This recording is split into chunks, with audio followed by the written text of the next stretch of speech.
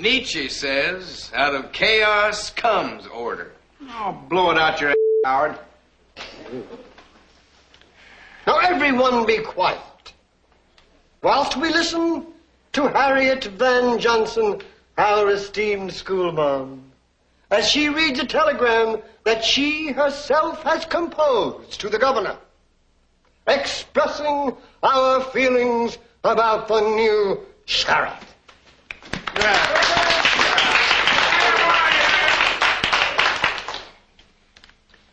To the Honorable William J. Lepedimine, Governor. Here you go. Forgive me. I'm not used to public speaking. We, the white God-fearing citizens of Rock Ridge, wish to express our extreme displeasure with your choice of sheriff.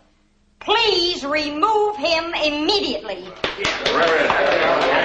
The fact that you have sent him here just goes to prove that you are the leading in the state.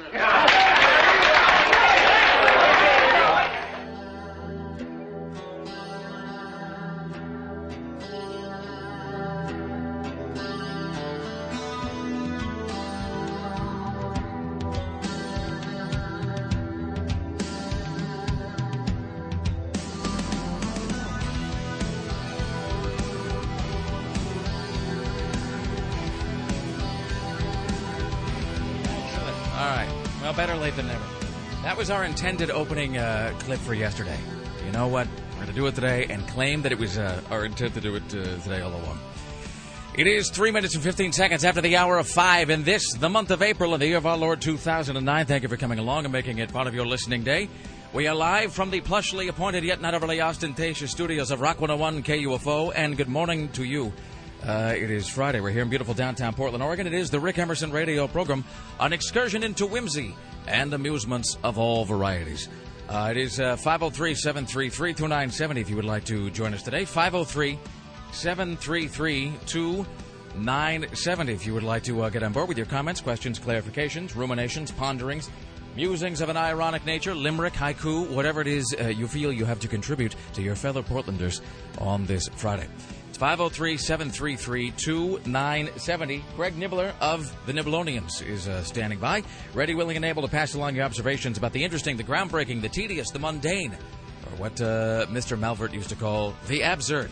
It is 503-733-2970. You can also email if you like. It's rick@rickemerson.com. rick@rickemerson.com. Tim@KUFO.com. Nibbler@KUFO.com. And we are joined today by Kristen Bowie, who is filling in. I can already sense your microphone is too loud. Isn't it always so? There we go. Yeah. Because even as you turned your microphone on, I could actually hear my own voice going through the room into your microphone and back into my headphones. I have it down so low. Your voice tends to carry a little bit. I know. So you, is it Kristen at CBS or CBS.com or CBS Radio or I think KCMD, the only one I have is the KCMD one, so it would be Kristen at 970.am. All right, so Kristen with an E at 970.am. It's all very confusing. All right. It's 503-733-2970 if you would like to join us. Coming up in today's show, CNN radio correspondent Steve Kastenbaum will be joining us from New York City. We'll talk to Aaron Duran from GeekInTheCity.com. Mr. Skin from MrSkin.com will join us today. A pair of tickets to see Queensryche at the Roseland this coming Saturday. That is our final pair of Queensryche tickets. Also, entry for one winner and a guest to a private listener-only KUFO performance with Queensryche earlier in the day. That is sponsored by Miller Lite, the best-tasting beer, light beer, triple-hopped for great taste. So that is coming up today as well. Let's see. Geek Watch coming up today. Religious Nutcase Watch coming up today. Something else. Seems like we had a snuff watch at some point. It's lost in this huge pile of Larry King's Twitter observations, which I made the mistake of printing out everything that he had twittered over the last 24 hours, which is just absurd because it goes on for what seems like about 16 pages here, including such observations as, wait, hold on. Larry King said yesterday at 2:23, the Jonas Brothers are huge baseball fans. There you go. $100 trillion technology. You know, the United States government created the Internet as a way to keep nationwide communications viable in the event of a nuclear holocaust. And now Larry King can use it to tell us that coffee tastes better when it's in thick mugs. It's 503-733-2970. Oh, it is also High Concept Friday. So we will roll out our high concept topic later on in the show. Tim Riley is working on the following stories for your edification. My, what an interesting day. Wow. I'm way too loud. Yeah. So here's what needs to happen, just really quickly, if I can pull back the curtain a moment. My microphone needs to go up, and everything else, I think... My microphone and the bed need to go up, I think, at the same level. And I think Kristen had dropped her mic, and yet Tim's mic needs to be a little lower there as well. Hello. All right. Let's try that again. Hello, Tim. How are you? I'm fine. That's all. No, I'm fine. I've never been better. Cochlea blown out the side of my head. All right. I'm sorry. Tim Riley is working on the following stories for your edification on this Friday. Parents turned in a Salem boy for allegedly robbing a Taco Bell. Then there's the gross story of the Oregon boy, the young fellow who found a condom and thought it was a toy and brought it to school. 13,000 turned out to cheer the Blazers at Pioneer Courthouse Square. The last Titanic survivor sells mementos to live. The Bush-era torture memos are released, which say in part, of course, we had no torture and no foreign secret prisons, but we did all the time. And as a matter of fact, we stuffed people into boxes full of caterpillars. I'm sorry?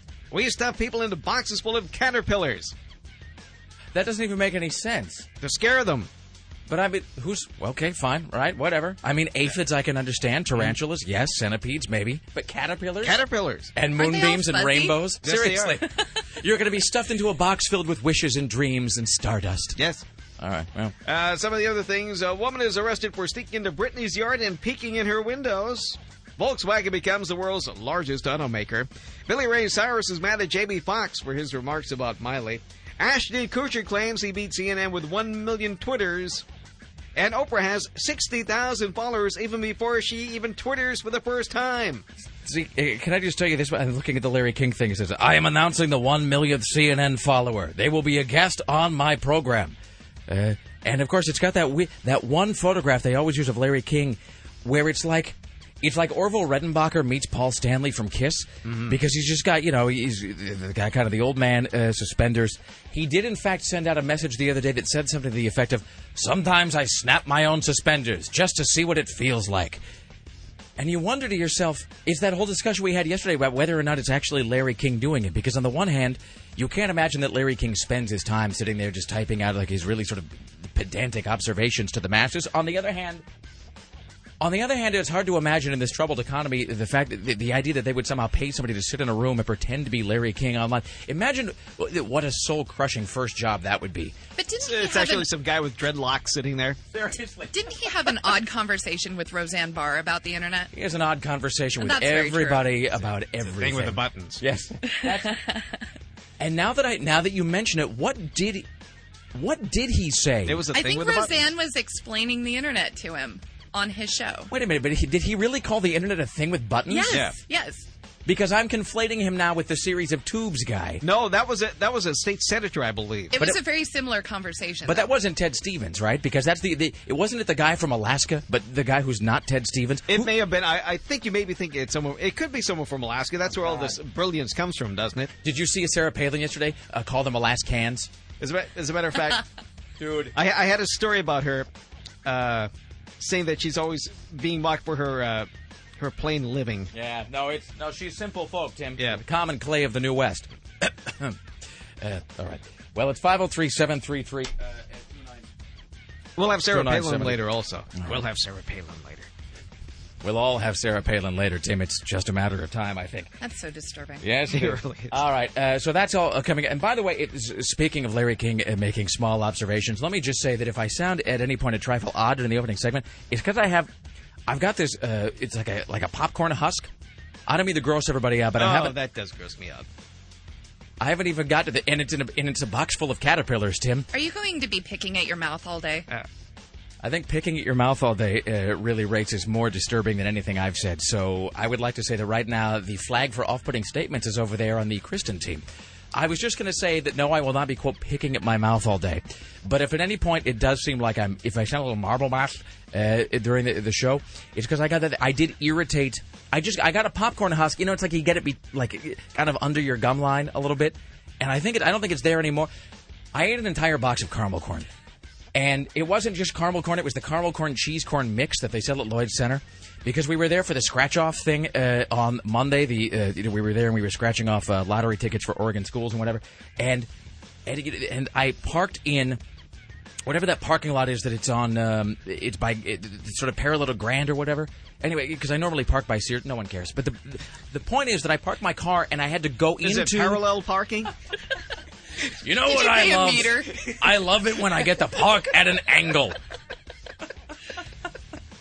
There's nothing as satisfying as fresh stripes in a parking lot. You should Twitter that. This is an incredible conversation. Kristen Bowie should be quiet. I'm going to Twitter that to everyone. But the point is, I went into and out of the mall in that entrance that goes right by the caramel corn shop. And the thing is, that is just, it's just... irresistible. It is. It's like the sirens. It's like I have to lash myself to the bow of the boat with wax in my ears so we can navigate past it. You know what I mean? It's that the sirens are in there just sort of singing their song of, cheese and caramel mixed together in a box. It's just past the claw machine that you can grab a stuffed monkey. Yes. And so I walked past it with no issues on the way in. But then, of course, I'm there and I'm burning all of these calories, scratching off lottery tickets for children. And on the way out, I was just my energy stores had been depleted, so I had no choice but to buy a big box of caramel corn. And then, of course, once you've purchased it, that's money wasted if you don't eat it.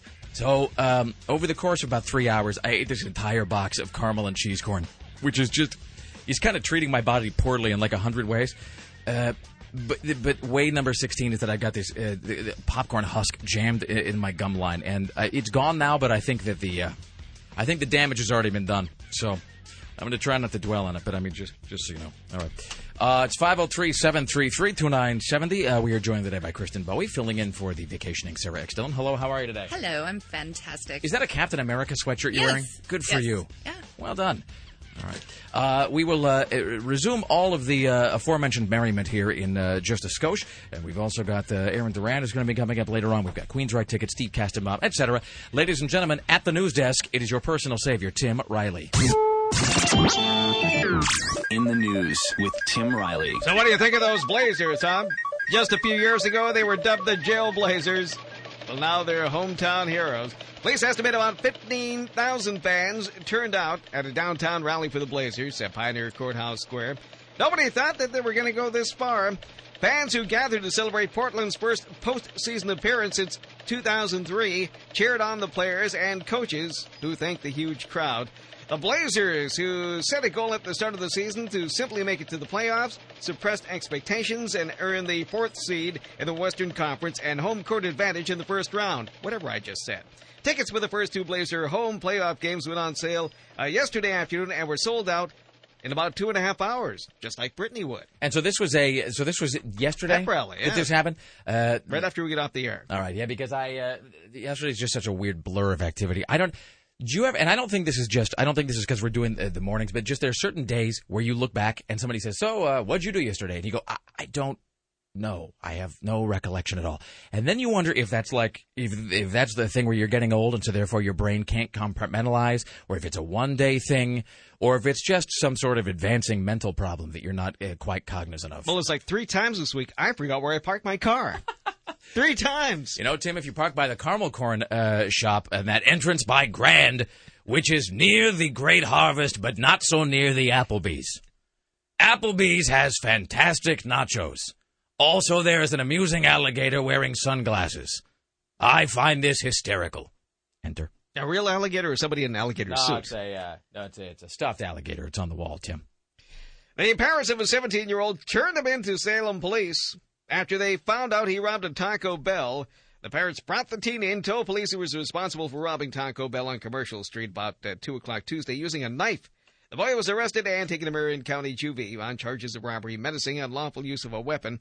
This is the 3rd time the Taco Bell has been robbed in a year. Police think the 3 robberies may be connected. Here's the thing. Possibly with this bad boy. I'm not, of course, advocating that anybody engage in criminality, but it does seem robbing somebody with a knife is simultaneously, how do I put this? I don't want to say impressive. That seems the wrong way to put it. But I'm just saying there's something. I mean, you would think that if you had a knife, you could sort of, how do I put this? If you have a knife, it seems like you could probably get yourself a gun. You know what I mean? A knife is bad enough. You've never been robbed. I've been robbed by a knife before. Not by a knife by itself, by somebody holding a knife. I'm not saying that you should rob people with either a knife or a gun, but I'm saying if you've got a small knife, as long as you're sort of cunning about it, you could probably, rob a guy out of a larger knife, and then you keep trading up until you're able to get a gun. Because robbing somebody with a knife at this point just seems, that's sort of that's like that thing yesterday where the woman was stabbed by the other woman who was in a wheelchair. And it seems like as long as you can stay more than like a foot away from her, then danger minimized. Really, unless she's just rolling downhill after you or something, in which case she's got the advantage. But how often does that happen? I don't know what I'm talking about. You were robbed by a guy with a knife? Yeah. Wasn't like recently, was it? No, it was when I was an all-night desk clerk at a motel in California. Really? It's one of the wonderful things that happens to you when you're poor. And here's the other thing. Have you noticed this? I just walked up and left this. It's all yours. This isn't worth it. Take it all. The devotion of the American worker. Have at it.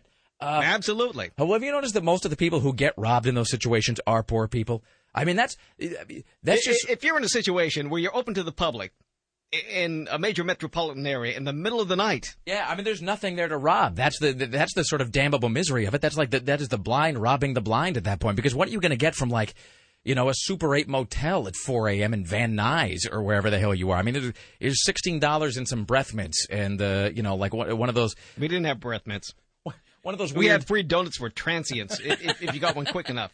Was that on the sign out front next to Wi-Fi? Free donuts for the homeless. Also a sponging. That's great. This one-legged person will walk in and demand a donut every morning. I didn't know where he came from. I like the idea that a one-legged person would, quote, walk in and ask for a donut. No, not ask. Demand. Demand. And then he would demand some days for me to hold the door open so he could come in and get a free donut and leave. Okay. I had my own observation to make, but there's really nothing I can say at this point that would top that story. All right. Well, let's do one more here, and then we will get caught up and around the corner. We'll talk to Steve Kastenbaum from New York. Well, I hope I'm not grossing people out this early in the morning, but this is a true story and it must be told. I was already jabbing at my gum line earlier today, so. Well, I'll make this a 5-year-old boy. He found a used condom during school recess, thought it was a balloon, leading his mother to worry that he may be infected with some disease. Where was this? Was this here? In the school playground in the town of Lebanon. He found the condom on the playground at the Cascade School. Her son put it in his mouth and started blowing it up. I told you ahead of time that this is a news story.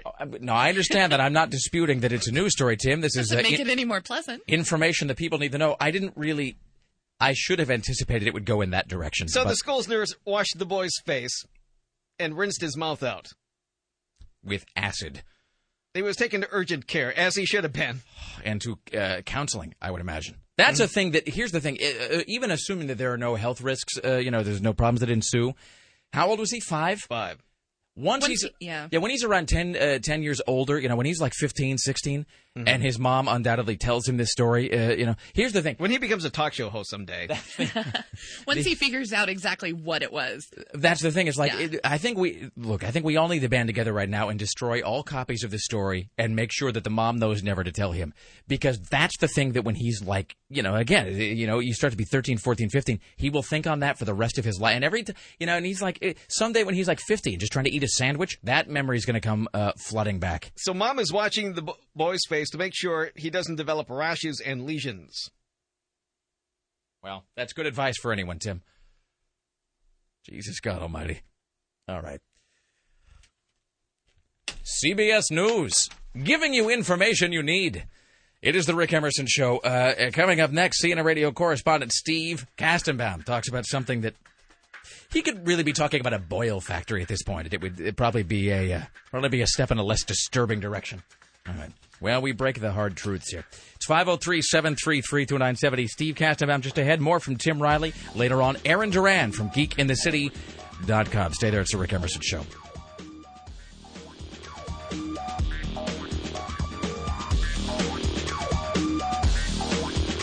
The Rick Emerson Show. Now, open your mind to me. Available anytime, anywhere. Open your mind. Visit KUFO.com right now. Yeah, it's It's the Rick Emerson Show on Rock 101 KUFO. Thank you for joining us. It is Friday morning. It's 503-733-2970. 503-733-2970. Just ahead, more with Tim Riley later on. Aaron Duran of GeekInTheCity.com reviews Crank 2, which looks awesome. We will also have a pair of Queensrÿche tickets, as well as our final opportunity for you to see a private listener-only KUFO performance with Queensrÿche earlier in the day, sponsored by Miller Lite. Ladies and gentlemen, from New York City, let's welcome now to the Rick Emerson Radio Show, Steve Kastenbaum. Good morning to you, sir. How are you? Doing well. How you doing? I am fantastic. Thank you for bearing with us. And we're running, by we, I mean I am late. I am running late today because I was doing two things. Here's why I was running late this morning. I was talking about ingesting an entire box of caramel corn, which really, now that I think about it, just seems like an even more wasteful use of airtime than it seemed in the moment. But I mean, really, it was just. Let me ask you this: where do you fall on the big caramel corn, cheese corn question? Oh, geez, my household is a big cheese popcorn household. My wife can't get enough of this stuff. Yeah, it's quite. Now, have you ever do you do the caramel corn cheese corn mix ever? Yeah, she likes the mix of salty and sweet, so we have, yes. I'm just saying that's an exceptional bit of culinary delight right there. You could do worse than to spend your evening sort of shoveling that into your face while watching Larry King talk about beating Ashton Kutcher in the Twitter war, which was the other thing that was pushing us behind Central today, because I kept getting distracted by Larry King saying things like, this is Larry King last night. He says, I'm off to dinner. Everyone have a good night. And it's unclear. Do you get the sense sometime when you look at a celebrity's Twitter feed or whoever, maybe they have forgotten, like they think that it's going somewhere else, like they think that they're sending a text message to somebody, like sort of, like you'll see something, it's like, yeah, you really ought to go to the doctor and get that looked at, or whatever, and then you're like, well, why did he tell me that? Oh, I bet I understand. So, especially because so many of these applications are all running on the same device. Like you got, like somebody's got their iPhone or their one handheld device where it's got instant messaging, text messaging, Twitter, Facebook, email, probably multiple email accounts, MySpace, whatever. And it just seems like if you have any of those devices, it is just a matter of time. It's not an if, it's a when. You're going to send the wrong thing to the wrong person, and it's all going to go poorly for you. So there are some interesting psychological studies going on right now about the effect all this has on us, and how we're no longer like individualized people. We think that we're actually hyper-individualized now because we have all these ways of getting our messages across to everybody. But in fact, we're all very much alike when you look at all of these messages, and that, people just don't do things anymore because they spend so much time texting and updating their status messages and checking email and everything that, people forget to turn the computer off and do things that make them unique. I have to tell you that two things. One, there is I'm a recent convert to the Mac way of life. So I got this MacBook in December, and and of course, what did I immediately do? It's like everybody who gets an iPhone. You just immediately go to the iPhone store or whatever, and you're trying to figure out what 500 applications can I get for this. I was reading an article the other day. Somebody created a great little application for the Mac, and it's called, I think it is actually just called Self-Control. And what it is you turn it on, and it blocks. You tell it what websites or what programs or whatever files that you spend too much time on, and then you type in your computer password or whatever it is, and you hit start, and it actually just completely and totally locks out your ability to do those things or go to those websites for up to 12 hours, and you can't turn it off. Even if you reboot the computer, it's impossible to turn off, and so it just physically prevents you from doing any of those things. And they said it's because the guy created it because he saw something where some guy was spending, 9 hours a day checking his Facebook status or whatever. Which, and so I was talking to my wife about this last night, and I know that I'm like the 5 billionth person to make this observation, but do you find that you, spend about 9 hours a day just responding to messages or checking messages, and then like the sort of misery of that is like at the end of all of that, you're still not done. Like there's still a big stack of them that unresponded to. Yeah, and I have a lot of work emails all day long that go back and forth, and it's like, just come down to my room and talk to me. Yeah, I'm 5 feet away, Bob. Why don't you just walk next door? So. Yeah, and then the other thing that bothers me is the unnecessary reply text okay or got it. Yes, yeah, I don't need that. Well, and then there's that whole thing of like, well, who's the last one to respond? You know what I mean? It's sort of the reverse of trying to get in the last word in an argument. Because you get an email and you're like, I don't want to respond to this because then he's going to respond back. And then I got to say, okay, with a smiley face. All right. Hey, it's interesting that you talk about being a convert to Apple because to Mac. Because when I was at Yankee Stadium yesterday, I was in the big, brand new, shiny new press box. Mm-hmm. And one of the guys next to me had that new ultra-thin Apple laptop, Mac laptop. Is it the Mac Air? I think that's what it's called. Yeah. And, I mean, it's like a quarter-inch thick or something. Man, I'm not converted to Mac at the moment, but I saw that thing and I thought that looks pretty darn cool. It really there was a story that came out as soon as that Mac Air, MacBook Air, whatever the hell it was. Kristen, what is the actual? Is it the Mac? Do you know the actual name of that device? It's that Mac laptop that is even when it's closed, it's like it's this. Air. Yeah, I think it's either the MacBook Air or the Mac Air. I'm not of the Mac. And there was this lifestyle, so. There was a story that came out, I suspect planted by Apple, that said that it was actually so thin that people were throwing it away with the morning paper by mistake. You know, sort of like, well, I'm done with my newspaper. Where did my Mac go? Crap. And it was in the garbage or whatever. And I don't have that, but I got that new aluminum unibody MacBook in December, and it really is just one of the best things that's ever existed. So I looked at that thing and I thought that I could pick it up and snap it in two or rip it in half like a piece of cardboard. It is. I think it is deceptively slender. I will give you that. Hey, this is I guess kind of a great segue. I don't mean to pile on here, but so this is the. They were kind of inaugurating, or whatever the new Yankee Stadium. And that it went sort of poorly because I guess you always like to start things off on the right foot by winning, and that didn't happen so much as it did completely fail to happen. Everything was going well until the seventh inning, and then the Cleveland Indians decided they were going to teach the Yankees a lesson. And here's the thing: you have to understand that I have like almost no sports knowledge, so. I mean, obviously, you don't want to lose, period. But are the Indians a team to which you especially don't want to lose? Well, they're not horrible. I mean, okay, so it's not like you were beaten by like a little league team or something. Right. And it's a beautiful stadium, and they incorporated a lot of aspects that remind you of the original Yankee Stadium, which is great. There's a certain familiarity when you walk in. That you don't get when, like, for instance, at Citi Field was nothing like Shea Stadium. Not that they wanted to emulate Shea Stadium with the Mets, or what's another good example? Like Camden Yards for the Orioles. That was a completely different stadium when they opened it.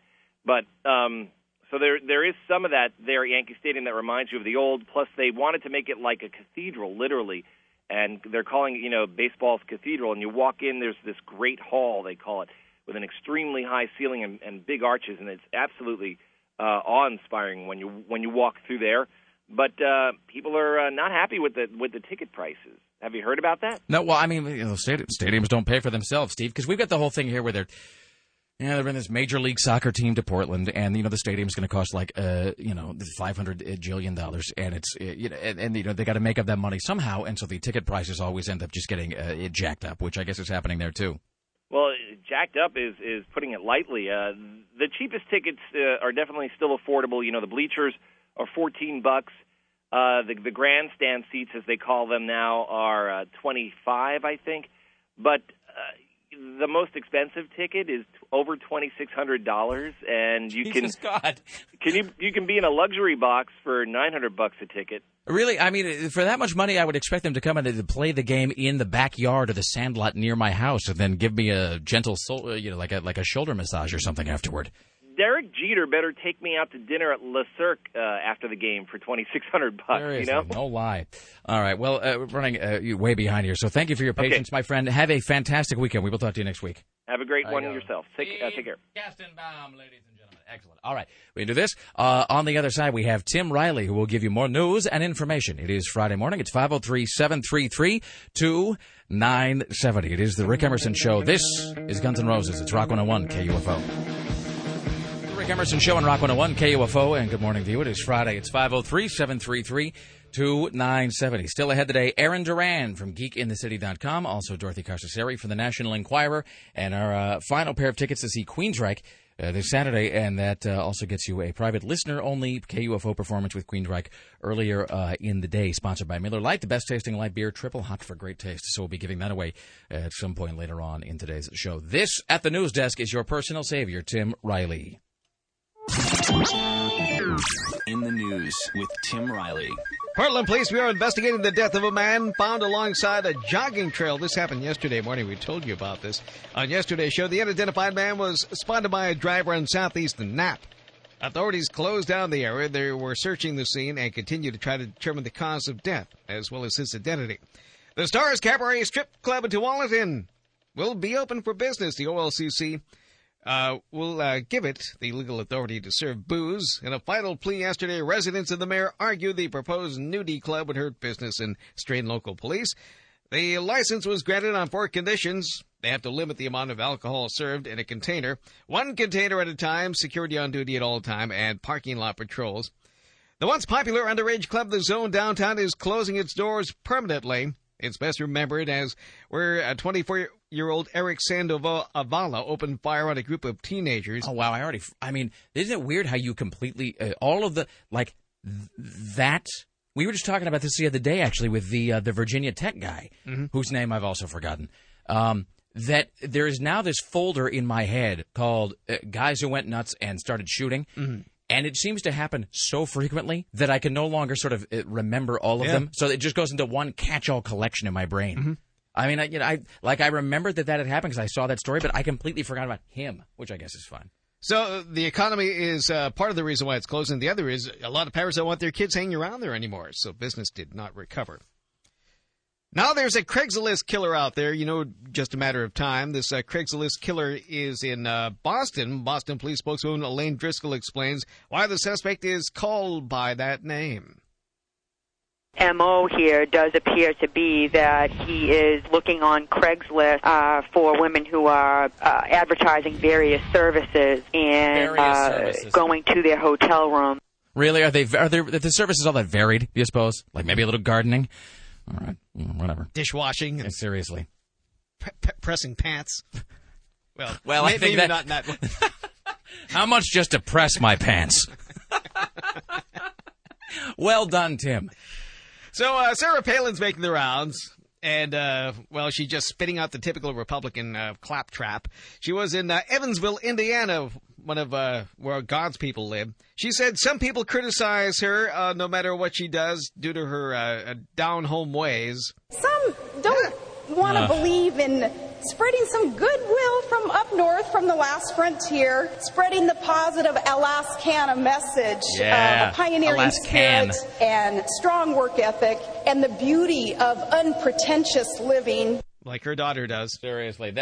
Her daughter is really, that is unpretentious living. She sounds like Glenda the Good Witch. She does. She really, when I was going to do the Glenda voice, but it always comes out like the Lollipop Guild. But no, her daughter, you can't really dispute that. That is unpretentious living. Her daughter really is the common person. Sarah Palin is herself a bit of a claptrap, by the way. Just Tim Riley. Wow, I'll have to read this later. Okay. This just in. Tim Riley glances at something, then decides it's not going to be read until later on in the show. Later on, the print is just too small. We'll have to make it a little bit. That is small. Seriously, is this for a mouse? No, so this article you're holding up. Wow. That's that newspaper I told you about. Even though it's early in the morning. It's not Pravda, but it's kind of like Pravda. TheMoscowTimes.com. And it's because don't you just instinctively, I mean, not that we care, because I don't really care if the news is accurate. I mean, I'm sure that the news department does. I'm saying for myself. I don't care that much. All right, well, there you go. So, really, accuracy, that's like 9th. It's not even job 12 over here, I would imagine, if we were to look at it honestly. The news from Russia, don't you, on the one hand, instinctively just disbelieve anything the Russian news agencies report, even now in 2009? Yes. Because now instead of having one Pravda, there's many, many, many small Pravdas everywhere. But then on the other hand, I also don't care because the stories are always wonderful. So that is great. Would you like me to try to find that in a sort of Reader's Digest large print version? Perhaps so. Even with the light upon me here. To me. Thank you. Okay, in all fairness, this is pretty small. Can you read it? No. All right. I'll look. Kristen, would you like to take a crack at that Russian newspaper? No, you showed me the print. There's no way I could read that. I will tell you what you think about that. The World Trade Center won't be finished until 36 years from now, according to this story. To what? The new World Trade Center in New York. But for how long? About 36 years. Until all the arguments are How settled. long does it take to build a building? Well, they're arguing. First of all, they wanted to call it the Freedom Tower. And then they changed their minds. Who is they? Who decided? All right, whatever. Why are we not that I care. Why are we no longer calling it the Freedom Tower? Because they were afraid it would make it a target for terrorists. So they're going to call it something different. It seems like a bit of the Slavery Tower. We're not suggesting that it be called that, of course. No. In tribute to those who. That's like that. The thing we were talking about with Kastenbaum, where he was saying that the big problem is they were having. I mean, why don't they just call it the five and dime or something like that? I mean, no one likes to say this out loud, but I don't think that they're really going to have a big run of people who are demanding to have office space in the new World Trade Center. It's spooky. I mean, it's just weird, right? I mean, it's a creepy idea to think that you're going to be, up there and like wherever Windows on the World or whatever used to be. I mean, it's a little unnerving. I think they were just trying to push the project through so New York as a collective could move on, though. Yeah, but I think maybe I mean, look, I don't know. I'm not a New Yorker, but whatever. It seems like at this point, building some huge, and I saw the design for it, and it was like this weird. It looked like those convention center towers here. Is that the corkscrew design? It was like the weird glass thing, and it looked like. I mean, it really looked like that. Like something out of Metropolis. It exactly, or it looked like that glass clockwork statue that what's his name, Dr. Manhattan makes for Laurie on Mars in Watchmen. I mean, it was just this weird spiraling thing of glass and and it was very glittery but it didn't really look like a thing that people. It didn't look like a thing that people would actually have office space in. It just looked like it was just there for pure aesthetics. Mm.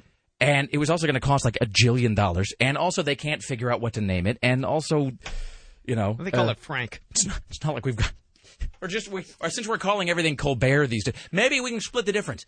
Since Colbert got the space station, we can just call that like Serenity or Brown Coat or something, and then and everybody will be happy. So space will be available 36 years from now. All right. So write it down on your day planner. Yeah. Note to self. All right.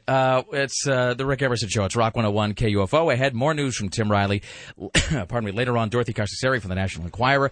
Aaron Duran from GeekInTheCity.com. It's 503-733-2970. It's the Rick Emerson Show on Rock 101 KUFO. KUFO! Pop, pop, pop! Portland, the Rick Emerson Show returns. Roads? Where we're going, we don't need roads. This is Rock 101 KUFO. It is the Rick Emerson Show. It's Rock 101 KUFO. Good morning to you. It is Friday. It's 503-733-2970. Coming up in this hour, Mr. Skin from MrSkin.com. Later on, Aaron Duran from GeekInTheCity.com reviews Crank 2. Also, Dorothy Carcasseri from the National Enquirer. And our final pair of tickets to see not only Queensryche this Saturday at the Roseland, but a entry for you and a guest to a private listener-only KUFO performance with Queensryche earlier in the day. Sponsored by Miller Lite, the best-tasting light beer, triple hopped for great taste. So that is all on the way. We are here with Kristen Bowie, filling in for the vacationing Sarah X. Dillon, and at the news desk, your personal savior, Tim Riley. In the news with Tim Riley. This is a bit bizarre. This comes to us from Myrtle Creek. A driver hit a teenage boy with a car, knocked him up onto the hood, and then onto the windshield, and then gave him $5 to keep quiet, and then took off. Was the $5 sufficient for said silence, Tim? Apparently, the victim told the deputies walked down the city street around 6 o'clock with a white Honda with California plates. I see how, Let's see how this is unfolding. Hit him from behind, throwing him onto the car's hood and onto the windshield before knocking him to the ground. The female driver got out of the car, handed him $5 and asked him not to tell on her. She got back into the car and drove away. By the way, anytime anybody's giving you $5 and saying, don't tell anybody about this, you know that is something that you should tell everybody about immediately. The victim said she felt fine an hour after the accident, but then began having severe pain in the back, tailbone, and left knee. The victim treated and released. The sheriff is investigating the crash as a hit and run. Anyone with information about this California driver is asked to contact the sheriff's office down there in Myrtle Creek. Yeah, I think it might have been yesterday morning, Tuesday morning, something like that. I was driving down Powell, and as I got to, I don't know, maybe like it was Sunday before you get to the Ross Island Bridge, so maybe like, I don't know, 19th or something, because I hadn't gotten to Milwaukee yet. There's like it was like a mom-daughter like duo of some kind. It was sort of like when you watch the Nature Channel, it was like the big version of the animal followed by the little version of the animal. They looked almost identical except in terms of size. So I think that it was probably some sort of a family thing. But at like 3:30 in the morning, mom, daughter, both big bleach blonde hair, jeans that weren't really kind of doing the job of holding everything in. And then like identical black hoodies, both just crossing the street, no crosswalk, no sign, no, like they weren't in the intersection of any kind, just wandering across the middle of the street. And of course I'm half, awake at best and blindly speeding my way to the radio station. And it's one of those things where you realize that had I just chosen that moment to start looking around in the glove box for a package of gum or something, that it all, then I'd be offering $10, Tim, not $5. So that being said, from the look of the women, I think $10 probably would have done the job, so to speak. Here's Tim Riley. So the latest vote is 75% of Texans would vote to stay in the U.S. This after the governor decided to start trouble with his pals at Fox and his Republican hacks, saying that Texas should leave the U.S. And we're all for it. They should leave. I think they retained... Let's not stop them. I think they retained... Go. Get away. You're soon to be taken over by Mexico anyway. I mean... Won't be anything left of you. Go away. That is the official opinion of CBS Radio News, by the way. So I got it, and I haven't responded to it yet because I'm so terribly behind with my my email. We were talking to Caston about this earlier, that I've been not to be this guy, because then I start sounding like an old person. But I've got, let's see, the MySpace and Facebook now, and Twitter now, and at least 3 different email accounts, and seems like there was something else that let's see, Facebook, MySpace, Twitter, 3 email. Well, that's 6 things right there. I mean, really, do I need more? So, and that's, and of course, that's not kind of like actual phone calls and whatever that you got to return, and I don't get any of it answered. So I apologize to the many listeners who have emailed, and I'm sure you'll be forgiven. Probably not, but that's okay. It's, you know what, in my heart, I know I'm doing the best I possibly can. So it all gets read. All my email gets read. I read every single email, even the disparaging email. I actually read that several times, like a sweet, sweet nectar of the soul. And I try to get it responded to, most of it, and it just takes forever sometimes. But I got an email from a guy who listens to us, a listener in Texas, and I don't have my my Mac with me, or I would bring it up because it's filed. It's only on accessible that on your Mac. Well, because yes, long story. Because I use the Mac, for everything, literally, except when I'm in here. I mean, when I'm here in the studio doing the show, I use these Studebaker. Yes, this Edsel of a computer. I use the Mac everywhere else, but when I download my email, no one cares about this, but when I download my emails on the Mac... I like this better than the parking lot story. They're taken off the server, so I can't access them in here. Long story short, it's a guy who listens to us in Texas. And he said that he sort of took umbrage at our depiction of Texans as rubes. And we're certainly not trying to say that everybody in Texas... No, Austin's a great place. Is that way? You know what? And Austin, let's just be honest, Austin is from where we stole the Keep Portland Weird thing. Austin is the home of Ain't It Cool News. It's the home of the Alamo Drafthouse. It is where they had the Star Trek premiere. So there's lots of good thing about Texas. But but this wasn't just some like random nitwit off the street. This was like, wasn't it their governor? Yeah. Who was screeching about Big Brother coming down there, and sort of taking away their rights and whatever. Their economy might be fine. That's because you've been well taken care of in the previous 8 years by sucking all the economy out of the other 49 states. And I would also say this, just the idea that, this is just my own personal observation here, I'm not trying to say everybody in Texas is, just a toothless bumpkin. At least 50%.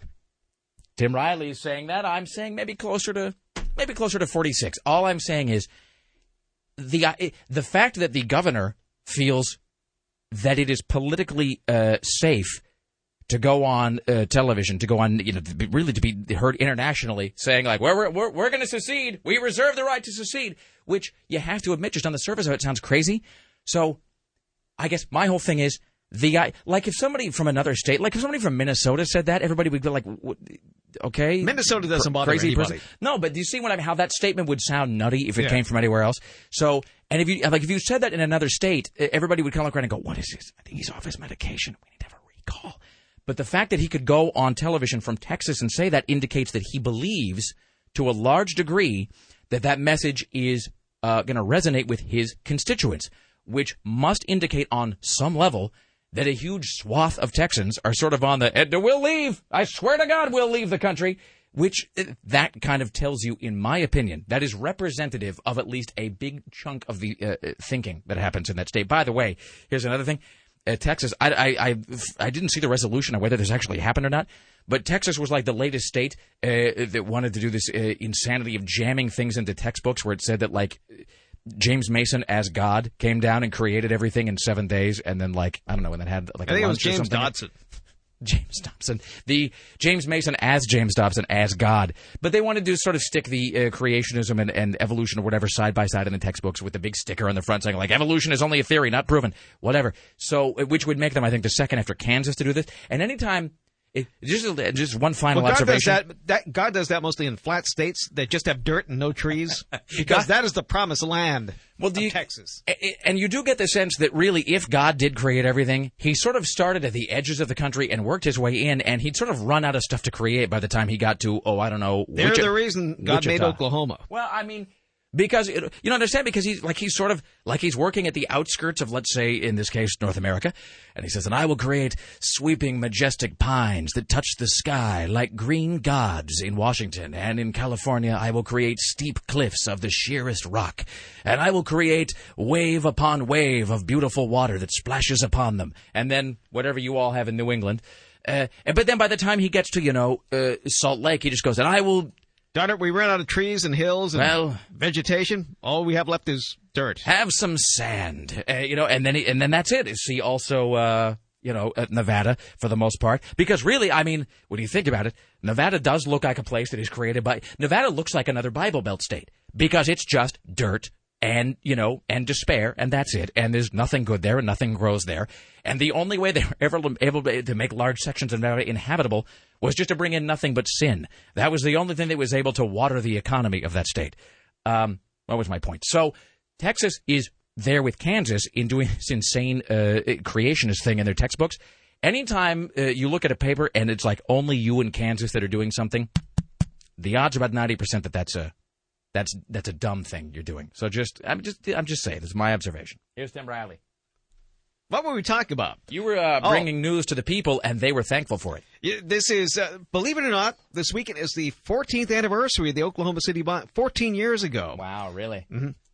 And, of course, some politicians are upset about this Homeland Security report saying, beware of this right-wing extremism. But Janet... whatever her name is. Napolitano, I believe. I know. She ought to shorten her name. Well, especially because she sounds just like Jeanette Napolitano, who's the lead singer for Concrete Blonde. And but it's a different woman. It is. But every time somebody says, Janet Napolitano said this, in my head, I hear her singing everything, like bloodletting style. So she's not going to apologize, even though the Fox News people are awful upset about it. These reports are issued periodically through the Intelligence and Analysis Division of the Department of Homeland Security, and what they are intended to do is to give state, local, tribal law enforcement what we call situational awareness. What's out there? What do they need to be sensitive to? They're not intended to infringe on anyone's constitutional rights by any stretch. They're not accusations. They are assessments based on what's happened in the past, so people are aware of the possibilities out there. So get off her back. This story reminds me of, we were talking a couple weeks ago about how in the early days, I mean, at least the first few weeks of the Obama administration, it was feeling, and I guess still to some degree does feel a lot like the 70s. We were talking about gas lines and how the economy is just cratering, and the president's on TV, wearing a sweater saying, well, maybe don't turn the heat up so much. Go to the bathroom in the dark. Okay, remember, kids, if it's yellow, let it mellow. And et cetera, et cetera. But it had that sort of 70s vibe where everything was just unbelievably expensive, and you would just see... There's no shag carpeting this time, though. No. I mean, I would say that they were... or black paneling in every room. Our fashions are somewhat better, so it leads it to somewhat more stylish recession. But it had kind of a weird 70s feel. But doesn't, and you just reminded me of this with that sort of following the 14th anniversary of the Oklahoma thing, doesn't it sort of feel to you right now like it did in the 90s? There's a little like around 94 or so, right as Bill Clinton was kind of wrapping up his first term, and it just seemed like every time you turned on the television, there was just some jackass in camouflage who was standing outside like a trailer in Michigan or something, saying, and he was always like some Dale Gribble looking bastard who would talk about how, the United States court under the gold fringe flag has in fact no authority to try me, and also income taxes are unconstitutional, and then he was being handcuffed. And it's always some place that nobody would want to take over anyway. They're all these things don't happen in New York or L.A. No, or where people beat you to death for doing them. No, it's always Randy Weaver who decides that his like shack or whatever deep in the plush metropolis of Idaho is so unbelievably valuable that the man needs to come take it from him, because that's just how precious Idaho is. It's the jewel of the Northwest, really. So anyway, it just seems like an everything old is new again. I was watching the news last night. I was having a little bit of that thing in the sitcom where it says, like, do you remember that time? And there's the harp and the screen goes all fuzzy, and you remember so I was flashing back to doing talk radio in about 1995, which in some ways was a great gig because people were just always angry about, whatever, like Bill Clinton in that case. But on the other hand, it was like every time you went to the phone, it was just somebody who wanted to screech at you about, like, you couldn't get 3 words into a conversation without somebody going, what about Waco? And it's like, can we please talk about something? Can we talk about boobs, please, for the love of God? All right, we'll do one more here, and on the other side, we will continue with the news. We also have CNN radio correspondent. No, we talked to Steve Kastenbaum. I'm sorry. We have National Enquirer correspondent Dorothy Carcasseri coming up later on. Aaron Duran from Geek in the City as well. This is Tim Riley. 2 middle schoolers spiked their first period teacher's coffee with a vomit-inducing syrup. This happened in right outside of Seattle. One of the boys was mad at her for repeatedly sending him to the principal's office. Apparently, it was a disciplinary. This is in Auburn. This is where that shooting happened at the Double Wide trailer where the guy went crazy because his adorable wife was allegedly having an affair with somebody in the parking lot of the cigarette store. Same place. It's God's country, Tim. More of that. So the boys took turns pouring this elixir into the coffee mug of the teacher, Teresa Perniz. Well, she wasn't looking because she kept sending the 13-year-old to the office when he didn't do his homework and he was getting mad. Is this Ipecac that they put in? Yes, it is. Yeah. Ipecac. Where do you even get Ipecac? And that's a great word to say, by the way. Ipecac. Mm-hmm. If you were stoned, or perhaps if you're on some sort of prescription medication, let's say right now, that renders everything even more amusing than it might otherwise be, just do yourself a favor. You just say Ipecac to yourself like 30 times. It'll be really some of the best cheap entertainment you've ever had. So this older boy had already been in juvenile court for exposing himself to a 10-year-old girl in 2008. Oh, wow. All right. He was only 13. Don't they have a special... I was going to say, don't they have a special place that they send kids like that? Washington State. I was going to say, but it's Auburn. It's usually Vancouver. It's usually Vancouver if there are any openings. Bam! But there's a long waiting list. For the win. It's the Rick Emerson Show. I'm just kidding. You know how much I love the Couve. We're all brothers under the skin, Tim. It's the Rick Emerson Show. It's Rock 101 KUFO. Rick Emerson. Boobs are his niche. The Rick Emerson Show returns. This is Rock 101 KUFO. Wow, that really was unpleasant what I just did. I just snapped my my headphones into my upper lip. You're having all sorts of mouth problems today. I've now injured both sides of my mouth. That's great. By the end of I won't even be able to speak by the end of the hour. Jesus. All right. Well, so on the right side of my mouth, I've got this caramel corn injury, which is a phrase I really don't get to use often enough. And by the way, I also had this moment as I was eating this entire box of caramel/cheese corn where you get to where you're within sight of the bottom. Like you got maybe 3 inches or something left, which is still a lot of caramel corn now that saying it out loud like that, it makes me sound like a glutton. Well, what can you do? So, but then it's like you don't want to keep it around, right? Because, do you ever do this when you're eating something that is sort of just like a junk food or something that is really, it's just a deeply satisfying food, but it's bad for you, where you don't want to leave just a little bit of it left because you can already anticipate then you will find it very unsatisfying when you finish that little bit off later. In other words, like if you have like half a piece of pizza, you either got to force yourself to eat the whole thing or just throw it away, because otherwise what will happen is you'll get up in the middle of the night or the next day or whatever, and you'll be like, oh, that pizza sounds fantastic. And then you're going to be furious that there's only half a piece. Because it's just going to... And it never tastes as good when you go back to it. No, and that's the thing, and it's just going to whet your appetite. So I had no choice but to finish the whole box of caramel corn. And then I got the popcorn. I'll tell you this right now. The man who can solve this popcorn husk under the gum line business, or the popcorn husk in your teeth, the guy who can fix that guy's going to make $1 billion. It's called flossing. That is it. Look, there's no need to be spiky about things, Kristen. Flossing. Like anyone really does that. I do. Twice a day. Like Rick Emerson really does that. I don't. I think, like most people, I lie to the dentist, and then... because you figure you're going to be gone in a half an hour anyway. Well, that's the thing. And plus, it's like... And don't you... When the dentist says, and are you flossing? Like, he knows the answer is almost certainly no, unless you're Kristen or Tim, who floss every single day and walk to work on a rainbow made out of bunnies. I had braces for so long that it just is ingrained in me at this point. How can you floss if you have braces? I didn't even think... They have special brace floss. Nerd. Wow. I bet you were the most popular kid ever. Have you seen my brace cloth? College. Yeah. Your life, boy, even better. Your life was fantastic. Yeah. All right, please tell me you had to wear headgear. No. I told them I was walking out if they tried to make me wear headgear, so. Man, we know somebody whose kid just got fitted with the headgear, and that's just... Like, the thing about the kid with the headgear is, like, it just sucks so badly. I mean, I'll be very honest. I never had to have any corrective dental whatever. I mean, I recognize that I'm very lucky about that. Like, I never had to have braces. I never had to have my wisdom teeth taken out. Never had to have, I had fillings. That's about it. I never had to have anything sort of done to my tooth line. You see, and I know that I'm very fortunate, especially coming from Kennewick, which isn't really like...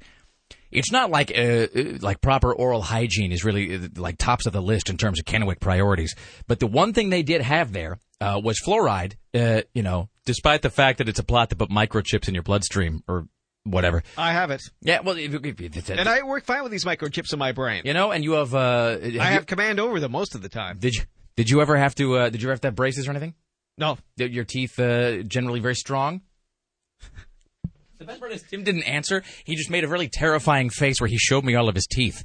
No, I can still imagine what the grape fluoride tastes like from elementary school. Did they dose you with fluoride at school? Yeah, they gave you a little pill and a little cup of water, and you had to chew it up, which was awful because it was always the most horrible tasting thing, and then swish it around. Your parents didn't throw a fit about it? Because I know one person in particular. Communism. Who I will not identify, who just screamed, it's a government conspiracy. And meanwhile, her kids' teeth are turning into powder. The one thing, let me just say this. We were talking about that Ipecac story. We could almost do a high concept topic on this right now about the worst tasting thing you have ever had in your mouth. With, of course, the proviso that it not be blue in any way. But that Ipecac story, which is where the kids dosed their teacher's coffee with Ipecac and then she was hurling or something. How do you not smell that? Well, I don't know if Ipecac has a smell. Ipecac is that syrup. I forget what they call it, but it's a thing that is just, it makes you throw up. I mean, it's like if you have a poison or something. Mm-hmm. So if your kid swallows like ant killer, they give him Ipecac and then, it all comes up and then presumably he's okay. And, so Ipecac is like, if you've never tasted Ipecac, like if they've never given it to you to make you hurl, if you've ever had tonic water, which is, it's like that Schweppes tonic water or whatever. Tonic water has that stuff quinine in it, which tastes sort of bitter. Tonic water has that bitter aftertaste. It's like I think I read a study one time that said that Ipecac is 1,000 times more bitter than quinine. And my mom let me taste. She sounds like the best mom ever. She let me taste a little bit of Ipecac when I was a kid. Because it was Christmas. Because I had been an especially good boy that day. Because she was a nurse and she had some around and I was sort of pressing her. I'm like, what is that? And she goes, that tastes bad. It makes you throw up. Let me have some. Why would I even say that? What is going on in my tiny brain that it makes me throw up? I can't wait. Get me a cupful. But she said, well, it tastes really bad. It's awful. And I said, no, I want to see what it tastes like. And so she just she put out like a little tiny cap of it, and I just like put some on the end of my finger, and it was unbelievably bad. It was one of the worst. It probably is the worst thing that I have ever tasted in my life, ever. But a close second, it wasn't fluoride pills. It It was that thing that they have you chew up that, like, turns all the plaque on your teeth red or blue or whatever. Do you know what I'm talking about? Did you ever, guys ever have to chew those up, Tim? I don't think so. Maybe this technology hadn't reached New England yet. They are these little tablets. They're like chewable aspirin tablets or something.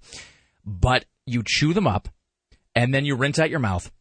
And what it does is it is a substance that sticks to and colors the plaque on your teeth. So then the deal is you look in the mirror. And everywhere there's a red spot on your teeth, that's where plaque is. And they actually make a toothpaste for kids now that have that in. Really? Yeah. And that is something I can still remember what that tastes like. Also, one final thing. Here's another terrible thing. It was cough syrup when I was a kid that, can I just, on behalf of all children everywhere, can I just make this plea? Either make the cough syrup taste terrible or make it taste good. Quit this fiction that with a refreshing cherry taste. And quit pushing bubble gum on us. That's the I'll other bring you thing. in some of that cod-flavored cough syrup that I used to have when I was a kid. Yeah, but at least that's honest, right? Wash it down with Moxie soda. You know what you're getting. What does this taste like? It tastes like fish guts. Now eat it. And you're like, all right. I mean, it is just so unbelievably cruel and deceptive to children. It's like, no. It has the refreshing zing of lemon. That's never the case. It always just tastes like ass. But then with a sort of. Is that what it's marketed as? Now with the power of ass. No, it always says on the front something like great grape flavor. That is not the case. Yummy cotton That's a candy. lie. Nothing that comes in a bottle that's going to make you feel better ever tastes good. That goes for booze, by the way, if it says boons on the front of it. Because those always say, like, wonderful hint of mango. And it really is it just tastes like rubbing alcohol. But my mom would give me this cough syrup. And to this day. Did it work?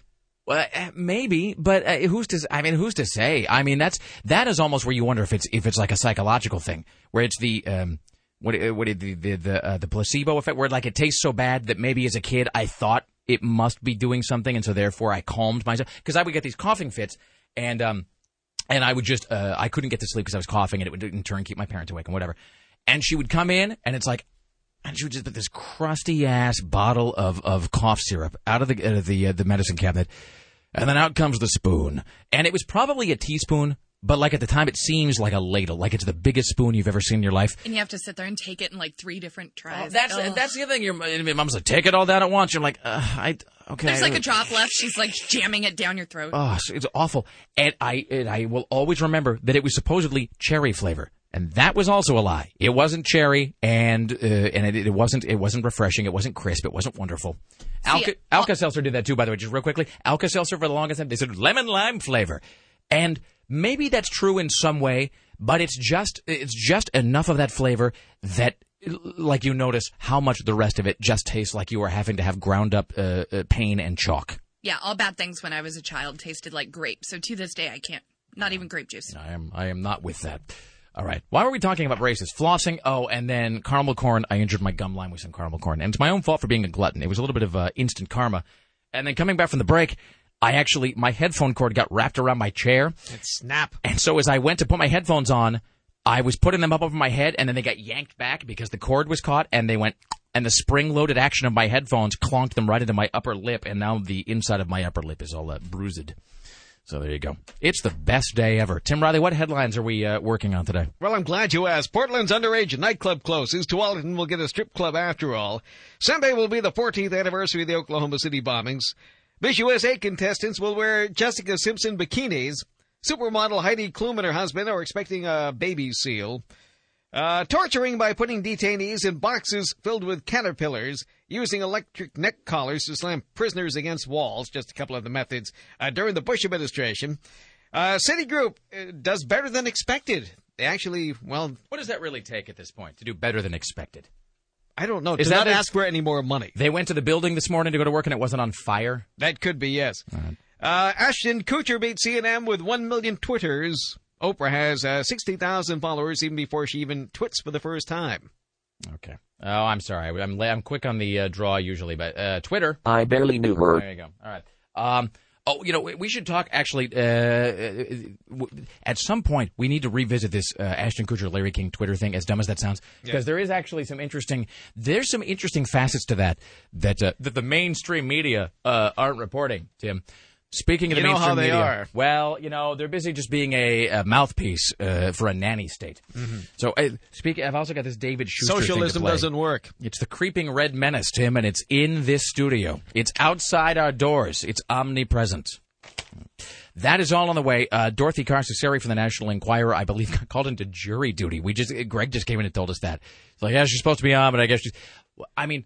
Someone from the National Enquirer that's is deciding whether you're going to get life or walk. I mean, I love Dorothy and all, but really, why would somebody from the Enquirer ever make it onto a jury in the... I mean, how desperate are they for It might be jurors? something good. Well, and you know that. I mean, if you worked for the Enquirer, wouldn't you automatically just vote for whatever the most outrageous sentence was going to be? Like if he's obviously guilty, acquittal on all counts. Just 'cause. All right, it's the Rick Emerson Show. It's Rock 101 KUFO. Straight ahead, news from Tim Riley. We also have Aaron Duran from GeekInTheCity.com, and Mr. Skin will be joining us. It's the Rick Emerson Show. It is Rock 101 KUFO.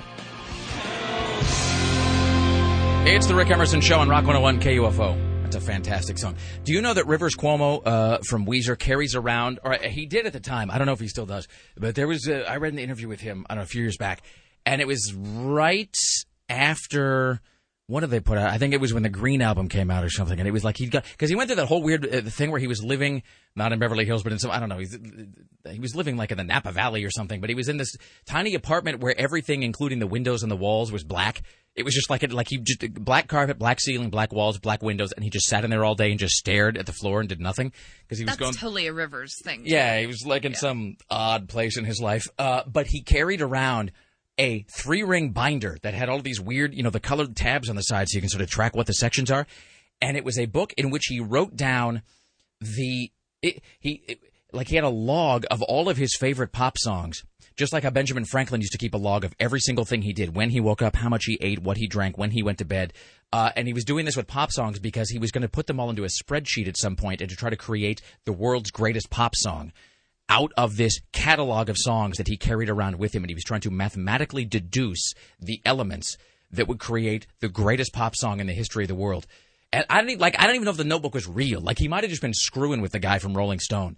Because I don't think they ever, it's like how McCarthy always had that briefcase. Like, in this briefcase is a list of 500 communists, which wasn't really there. If anyone's going to do it, it's going to be Rivers. Oh, it was just like the best idea ever. So good that it needs to be in a movie at some point. There has to be some sort of like high fidelity-esque character who is doing that. So, all right. That's Weezer, ladies. Who is, did you say they're opening for Blink-182? That's what the rumor is. Wow. Yeah. I mean, don't get me wrong. I love Blink-182. It shocked me. I was like, really? That's like how Green Day had to open for Blink-182. I don't know, maybe like in the Nimrod tour or something. I guess there was talks about it with this new Blink-182 tour. Oh, Blink-182 and Green Day? Yeah, no. but Green Day was like, no. No, that's okay. No, we'll just be the world's biggest band over here. You do whatever you're going to do. Hello, hi, you're on the Rick Emerson Show, sir, madam, as the case may be. Hello, Rick Emerson. Hello, Chris and Bowie. Tim Riley. Hello. Good morning. Today? I know this would be right up your alley because I know Rick Emerson's always been wondering what he's going to eat when the zombies take over the world. Yes.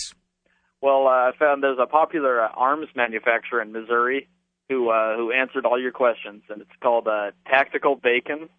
Tactical Bacon. It's 9 ounces of canned bacon with a 10-year shelf life. Really? And so yes, this is how much could I expect to pay for this?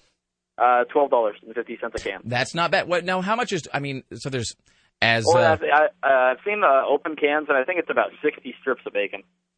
Wow. As Charlie Brown's sister used to say, there are 16 Oz's in a lib. So that is that is slightly over half a pound of bacon, and it has a shelf life of 10 years. Yes. Here's an interesting thing about that.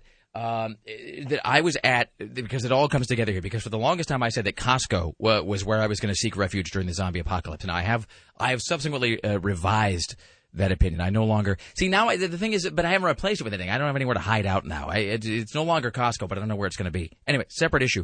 But I was at Costco, and when I was there, there's the little sample carts at Costco, which are fantastic, but it's always like little Smokies or something that I don't care about.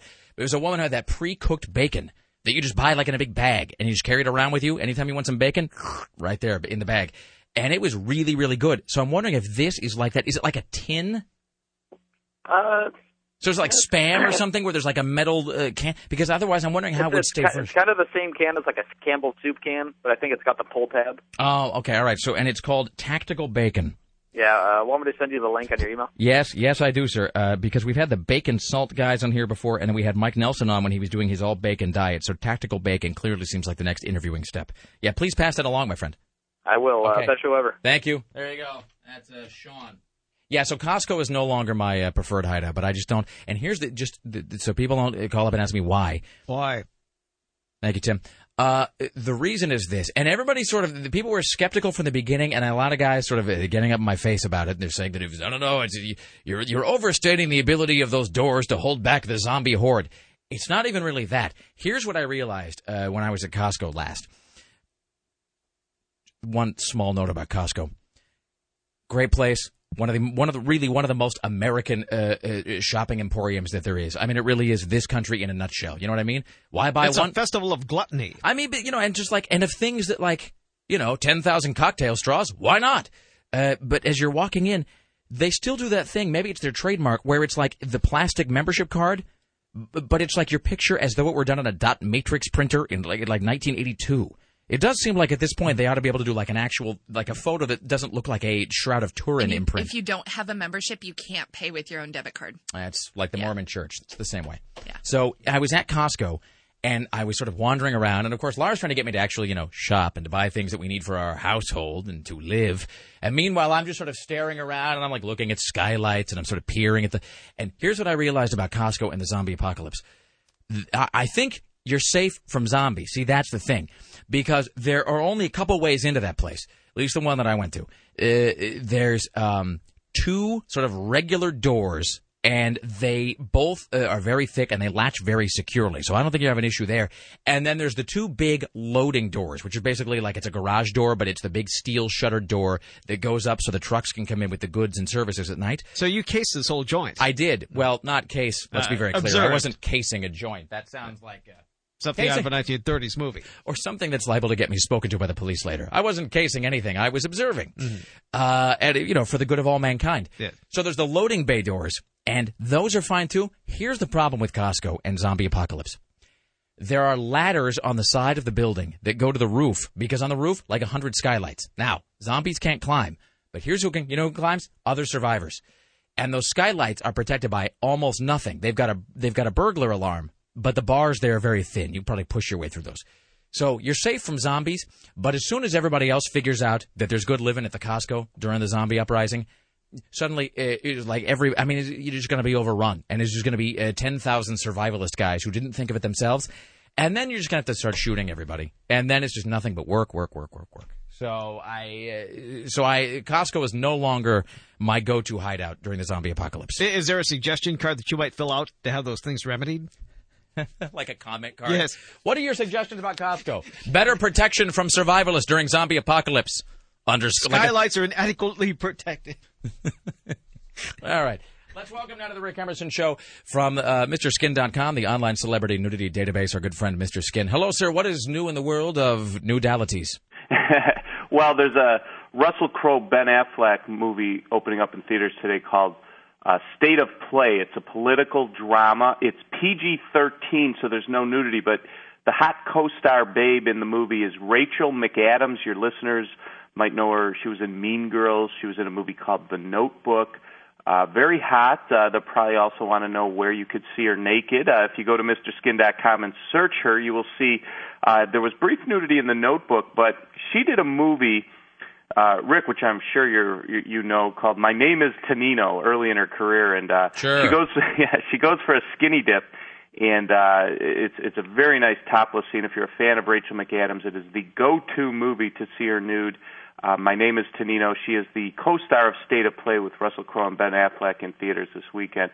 There's a superhero flick called The Spirit, which came out on DVD this week, and Eva Mendes, who we all know, Smoking Hot, has a nude scene 51 minutes in. Now, it is just a backside shot, but Eva Mendes' backside is worth the 51 minutes it would take in this movie. She is great. She did a movie called Training Day with Ethan Hawke and right. Denzel Washington, and 2001, I believe, and she had a brief full frontal scene, but I really think people will enjoy this maybe as her best nude scene, and it is the only chance to get a great look at her butt. The movie is called The Spirit. That is out on DVD this week. And also, you know, Kate Winslet won an Academy Award for The Reader, the World War II drama, and not only did she win an Academy Award, but she was naked 10 different times in that movie, showing off everything.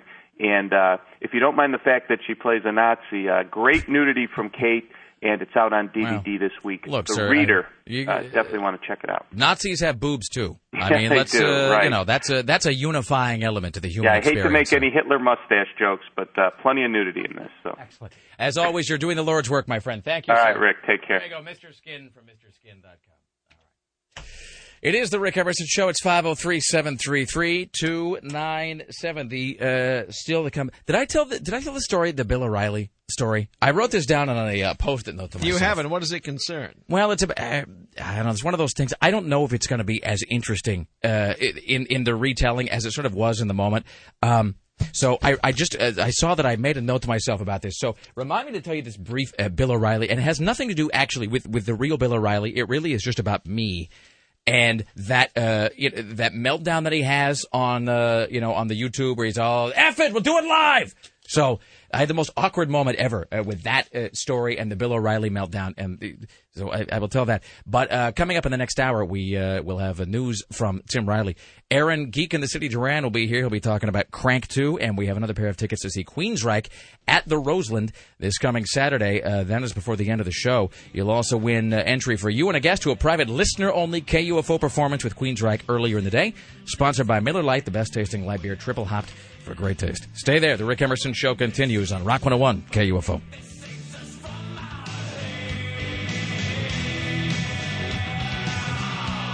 It's the Rick Emerson Show. It's Rock 101 KUFO. By the way, Tim Riley just made the greatest reference ever during this last, with like 30 seconds left.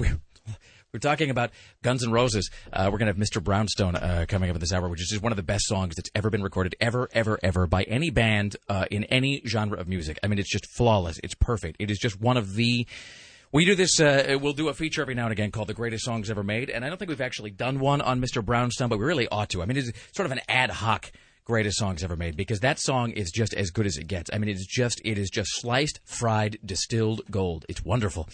And so Kristen and I were talking about Mr. Brownstone, and I think Tim heard about half the conversation, and then of half that conversation, I think processed another half of that half, and then maybe understood about half of that half of the half, and it all came out as, are we playing Mrs. Brownstone, You've Got a Lovely Daughter?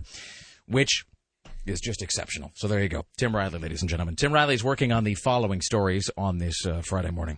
Parents turn on a Salem boy for allegedly robbing a Taco Bell. And there's the gross story of the young boy who found a condom and thinks it's a balloon. And more about that later. 15,000 turn out to cheer on the Blazers at Pioneer Courthouse Square. You see that picture on the front page of the Oregonian today? I had it here somewhere. Look at all these people. It's like a Barack Obama rally. That is massive. Massive. Now, I was downtown the day before yesterday, so I saw the tea gathering or whatever.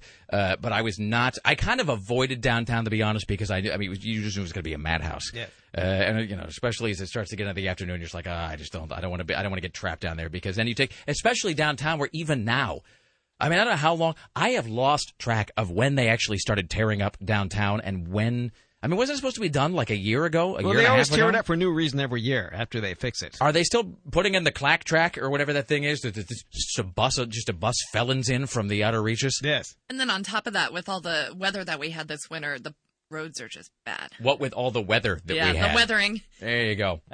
You're destined for a great full service show with that kind of dialogue. I know, right? So I look forward to that new train coming in with people's tongues hanging out and scratching with bloody handprints down the windows. Where do you think the train is coming from? Hell? I mean, why would they be scratching bloody handprints down the window? Is it like an Event Horizon style train that's gone to the I missed something. That's what I heard it was promoted as. It's that train from Clackamas is just going to be like that train in the Spielberg War of the Worlds thing, where it's like the crossing arms come down to the train and then it just goes and it's a train on fire that just shoots by at 100 miles an hour, and then it's gone, and then the arms go back up. Oh, is that? That's Clackamas. They're on their way somewhere better. I'm so glad Clackamas exists because look, because as I often note, look, it's not like my neighborhood is any great shakes. I mean, in the space of a month, I've had my truck stolen from my residence 3 different times now, and the third time my truck was stolen, it was less than a week later that I caught a homeless guy relieving himself in the most unpleasant of ways in my driveway. So it's not like I'm you'll forgive the pun, living the life of Riley or anything. But someone stole my garbage can. Really? Yeah. That used to happen. I live in Southeast, and someone took off with it. Do you suppose it was really just because they wanted the garbage within, and it was easier than putting it one piece at a time into their backpack or whatever? No, we have no idea. It just was gone one day. I don't got no satchel big enough. Let's take it in the can. That happened all the time at my rental, and my tenant would call, the garbage can's been stolen again. I go down to Home Depot and pick out a reasonably priced one and send me the receipt. You know what they left, though? They left a recycling bin in its place. Well, of course, because what are you going to do with that? Well, was it a metal trash can? No, it was a torn-up old plastic one. See, a metal trash can, and I still have one of those, by the way. And by saying this on the air, I know it's going to be stolen by the time I get home. So thanks. Just in advance to whoever steals the metal trash can, which, by the way... Welcome to my world. Well, here's the thing about that metal trash can. I don't know what that's for, because I've got... You're supposed to separate things in certain days. Okay, I know, but no one does that. First of all, that's a thing you're supposed to do. Not even me. Nobody does. No one separates correctly because no one knows what kind of plastic goes into what bin. First of all, stop with if there's a 5 on the. Quit with the 5. Just why don't they do this? I mean, if they're really going to force all this on, why don't they just have like a big picture on the side showing you like just milk cartons or something? Or how about put like a Y for yes or an N for no? See, I was going to say that too, but then the thing is they're going to say, well, it's just sort of a binary state that it either gets thrown away or it gets recycled, which would be fine with me, by the way, because it seems like that is a thing that would help the workforce. They ought to just have something that says, look, you're either throwing it in the trash or you're throwing it in one big ass recycle bin, and if it goes in the recycle bin, then you get some of these 12.1% of our population that are unemployed, and you put them to work sorting out recycling. And then they got to, then there's a recycling plant that gets made, and then it's industry and advancement in the world of tomorrow. And then it helps the stupid freaking broken economy and whatever. Because right now, you look at the bottom and you just see that weird, it's like the triangle made of bendy arrows, and in the middle it says, 7, and then next to it a smiley face. What am I supposed to do with that knowledge exactly? And they've never taught us the system, ever. So I've got the yellow bin out front. I don't know what that's for. Anyone? Yellow bin? No. You got me. I have no idea. There's a green bin. We have different bins in the suburbs. Okay, what is the green bin for? Yard stuff. Yard stuff. Okay, you bastards. But if that's true, what is the big brown plastic trash can for? Garbage. No, see? Bigger stuff. I don't think that's true, because why would it be brown? I have the green one, the blue one, which is for recycling, the yellow bin, which is we don't use anymore. It's a mystery bin. Yeah, I don't know what goes into that. Now I have 2 of them. Yeah. That might be for leftovers from a methamphetamine lab that you have in progress. So speaking of methamphetamine labs, so then I have, in addition to all of these other things, I have one of the old school metal trash cans. And I don't know what's supposed to go in the metal trash can, or if I'm even, this is how weird Portland is. This is how PC this city is.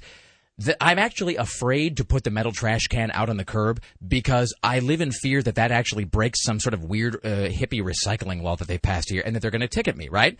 No, you're not allowed to use metal trash cans anymore. I don't know why that would be illegal, but I kind of labor under this sort of apprehension that it is somehow. But they still sell them, right? Well, they still sell them. Here's another thing they sell. I thought they quit selling stuff made out of styrofoam. I didn't think you could buy styrofoam things anymore.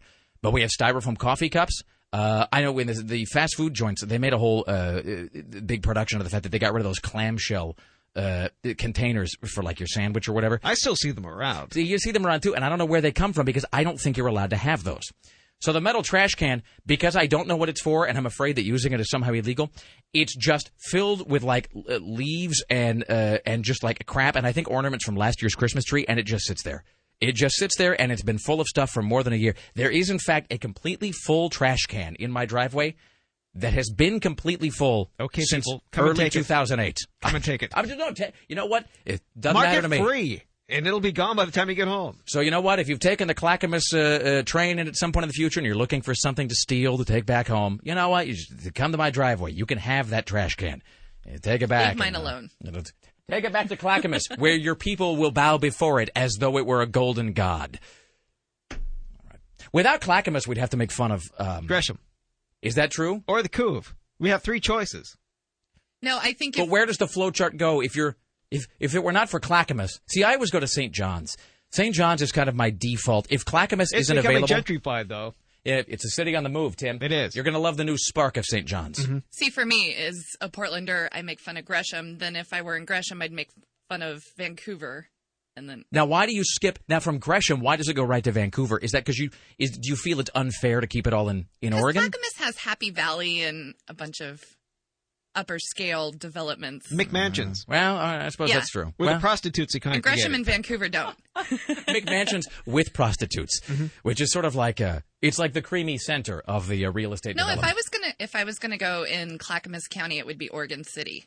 No, that's good. And then I would say that somewhere... All right, hold on, I'm going to write this down. All right, so if we assume, and just because we are here in beautiful downtown Portland, Oregon, so just in like a relative sense, we will say that Portland as a whole, we'll say Metro Portland would be at the top of this list. That would be the starting point, perhaps? Mm-hmm. Yes. Because if we start breaking it up in like southeast, southwest, and it's going to get ugly.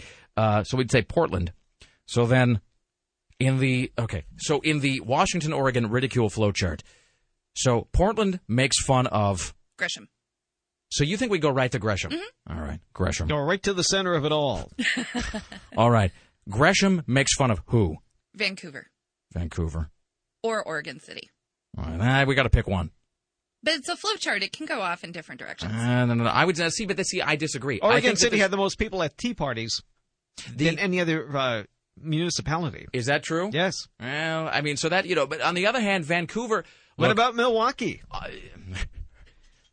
You drive by that greasy hamburger stand sign. No, this is just becoming... I think I know which one you're talking about. This is becoming way too... This sign hasn't been cleaned since the 1960s, and it's full of grease. It's just becoming way too complex. Just like the restaurant. Here's the thing about Vancouver. Vancouver has going for it as well in terms of like a city that you ridicule. The fact that, as Tim has noted, you can never get out of that place. If you go to Vancouver... Like, if you don't, that's why I got to have that Northwest GPS with me. 16th crosses 365th Avenue. Well, there's just like I don't understand. And there's no way to escape from that place. They need a big sign that says "way out, way out."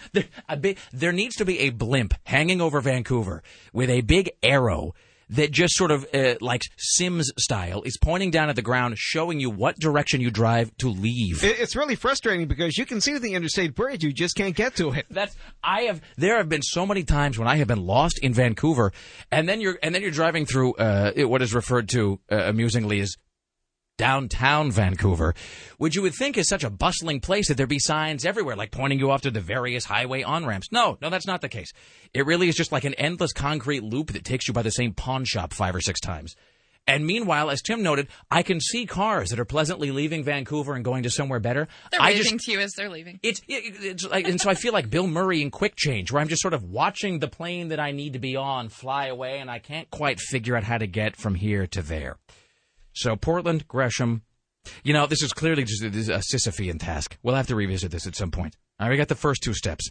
This seems like kind of this seems like a thing that is really like an all-week project. And then we'll sort of create a map. And believe me, I have it all in my head. But you're coming at it from, you grew up in Gresham, right? Yeah. So I'm a bit jaded. I'm just saying you have a bit of a skewed perspective on it, as do we all, I would imagine. All right. It's 503-733-2970. One of my dogs was born in Gresham also. Well, but now it's in a better place, Tim, and not in the creepy way. I bought it on the 82nd Street Flea Market, so to speak. Let me read these zombie emails. Straight ahead this hour, we have news from Tim Riley. Later on, Aaron, Geek in the City Durand, will be joining us. We've also got a pair of tickets to see Queensryche this Saturday at the Roseland. That comes with entry for you and a guest to a private listener-only KUFO performance with Queensryche earlier in the day. Sponsored by Miller Lite, the best-tasting light beer, triple hopped for great taste. So that's on the way. Rick, about the zombie hideout.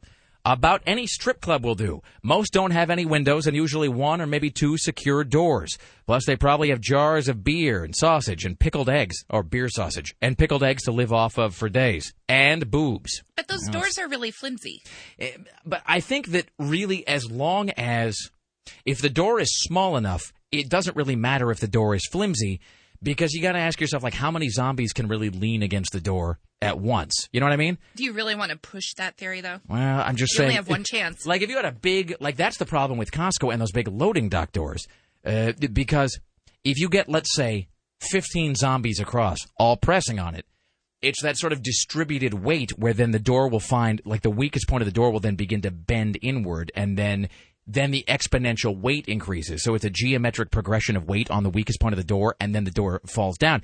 If it's a really narrow door, it almost doesn't matter if it's that flimsy, because you could only ever get like 1 or 2 zombies at a time pushing on it. This one says, Rick, about the zombie apocalypse, you need to hide out at the AM/PM. They have those cheeseburgers you like.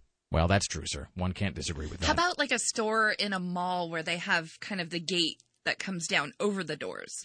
That's not a bad idea. So, like the body shop, but see, or any pawn shop, because those have it as well. But the problem with that is that presumes that zombies are already inside the mall, Monroeville style, and then once that happens, then you're screwed. Because really, what are you going to eat in a Bath and Body Works? I mean, it's like plum fig hand lotion doesn't really make for a filling dinner. But if they're trapped inside the Lloyd Center, there are plenty of other places. Just carry a couple cans of that bacon with you. That's true. I saw the tactical bacon that the guy was telling us about. It is, in fact, a sealed tin container of bacon that has a shelf life of 10 years. Here's the best thing about it. It actually says right here on the page about this tactical bacon, the label says, perfect for hunting, camping, or zombie standoffs. And then the rest of the page is nothing but guns. Just guns and ammo and clips and sights, and then a big tin of bacon right in the middle. Let's do a couple of these, then we'll get caught up. Hello, hi, you're on the Rick Emerson Show. Hello? Hello, yes. Hello, it's you, sir. Hey, Rick. Hey. Hey, why are you guys disrespecting my Vancouver, man? Because I grew up in Gresham. I mean, apart from the obvious, or? Well, yeah, I guess you're right. I'm sorry, that was but we love the Couve. All right, so let me ask you this. So in Vancouver, if you're going to make fun of a city, where is the go-to town for you? Oh, good Lord, I guess Gresham. It makes a full circle. So I guess it doesn't really, so this only works if you're in Portland, because, for example, we said Portland, Gresham, Vancouver. So my question is, if you were in Gresham and you ask somebody, what do you do? Do they also say Vancouver? Or in other words, is it not even so much a flow chart as it is, like a cluster map where depending on where your starting point is? Like if you were to ask somebody in Clackamas, like, hey, in Clackamas, well, hey, at least my sister didn't marry somebody from blank. I mean, did they go right to did they go right to Malala or something? Vancouver could go to Salem. I suppose. Let's not forget about Milwaukee. God, this is just way too hard. I shouldn't even have. This is just a can of worms that we're never going to be able to repack. All right, to answer your question, if I'm in Gresham, I'm going Kennewick. For the win. Thank you, sir. Thank you. I'm from San Francisco, and I moved to this godforsaken town called Vancouver. I'm so sorry. You moved to Canada? By the way, no, it's Washington. There's actually a Vancouver in the United States. Here's the best part, by the way. It's like, why? Was there a leftover one? Did you lose a bet of some kind? The best part is that you started off the call all angry and wanting to know why I was dissing on Vancouver, and it was less than 60 seconds later that you referred to it as this godforsaken town to which I moved. So I'm just saying. I actually was not angry. By the way, yes? I am the first caller. This is Johnny Obvious, by the way. And you the are? First caller on the KUFO tip. Oh, this is... Okay, so wait. So when this show moved from 970 to KUFO, you are, in fact, the first call we ever took? Yes, I am. Excellent. All right. And I love you guys so much. You guys just make my day. Excellent. Every day. Well, thank you, my friend. Are you spreading the word? You're doing you're doing the Lord's work. All right. Well, continue to pass along the news of this fine radio program to all and sundry. Always. All right. Thank you, sir. Take care. All right, have a great day. All right, there you go. We'll do one more. Hi, you're on the Rick Emerson Show. Hello. Hey, how have you guys missed Troutdale? Well, that's a good question. All right, hold on. We haven't gone that far east. Troutdale. Troutdale's like suburbia. It's really kind of clean over there. Troutdale. Well, it's all relative, I suppose. Yeah. Troutdale. All right. And then somebody said, let's see, I've got this email that says, Well, this guy says now, he says, are you going to start breaking up Southeast Portland into various chunks? He said, are you going to make Felony Flats its own area? And then, but see, that opens up a whole different discussion because we had this like an hour-long discussion about 2 weeks ago. We couldn't even figure out where Felony Flats was. It starts at about 52nd. See, I said that, and then Sarah just lost her ass all over me. She just uncorked, and she didn't even live in that area. It's like she lives, she lives towards Hawthorne. No, it's like from 52nd to about 82nd. See, I thought it was 52nd to 82nd, and then there was somebody who said it was like 75th, and then it was like, like forever. Well, like it's growing by leaps and bounds. It really is. That's Gresham and beyond. That's a place that where there's so much joy that it can't be constrained by the previously extant boundaries, Tim. There was just too much felonious flatdom to be held by one small area. All right. Troutdale. All right, duly noted, my friend. Thank you. Thank you. All right, there you go. When we return, this is just on the screen. Eric from Clackamas knows who they make fun of. All right. It's the Rick Emerson Show. It's Rock 101 KUFO. Still to come today, Queensryche tickets. Aaron Duran from GeekInTheCity.com and more of your phone calls. It's Rock 101 KUFO. The Rick Emerson Show. Available anytime, anywhere. Their genitals exposed when they walk through these new machines. Visit KUFO.com right now. Which does, by the way, make it sound as though it's the Rick Emerson Show cast and crew that will have said genitals exposed. And why not? It's the Rick Emerson Show. It's Rock 101 KUFO. Good morning to you. It is Friday. It's 503-733-2970. Coming up later on in the program, we have Aaron Duran, and will join us from GeekInTheCity.com. He's going to be reviewing Crank 2, High Voltage.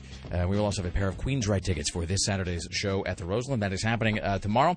And if you win that pair, you'll also get you and a guest into a KUFO performance with Queensryche. It's a private, listener-only performance at an undisclosed location, and is sponsored by Miller Lite, the best-tasting light beer, triple hop for great taste. It's 503-733-2970. Tim Riley is working on the following headlines on this morning. A Pierce County, Washington judge is accused of patronizing male prostitutes. He even threatened to kill one, allegedly.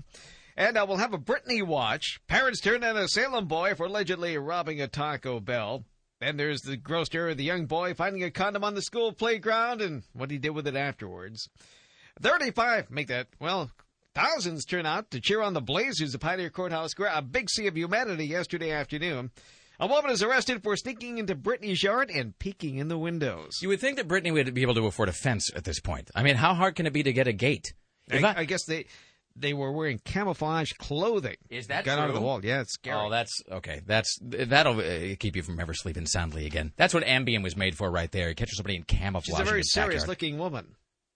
That's a woman. I mean, yes, it is a woman. What I meant is that a woman? Camouflage fatigues. That's like she looks like Vasquez from Aliens. Mm-hmm. All right, you don't want to see that looking in your back window. That's no good. All right. Real quickly, I do have to tell this Bill O'Reilly story. So we've all heard the Bill O'Reilly meltdown that happens, where we have, where he's doing the old Inside Edition show, which I guess from 15 years ago or something, and he does that. I guess he's supposed to go out with a tag where he is promoting a new Sting song, or he's throwing it to like a Sting video that's going to happen. And I guess he's confused by whatever's on the teleprompter, and then he just goes all mental. And the great thing about this clip, which I have just never gotten tired of. I mean, it's one of those things on the internet that gets passed around a billion times, and you hear it repurposed. Like there was a bunch of mashups with the Bill O'Reilly thing and the Christian Bale meltdown. And I've heard the Bill O'Reilly thing cut together with a Family Guy episode. But no matter how many times I hear it, it never gets old. And the great thing about it is how quickly it's almost like there's 30 seconds missing from it. Because O'Reilly goes irritated, unbelievably angry. And then at the end, he switches back to, that's tomorrow on Inside Edition. So I will tell you the story that follows this. I'll just give you a little bit of a... That's tomorrow. And that is it for us the original today. Clip. Okay, I don't know. Whatever it is, it's not right on the teleprompter. I don't know what that is. I've never seen that. No, there it is. We are going to do Sting, yeah. Okay, but...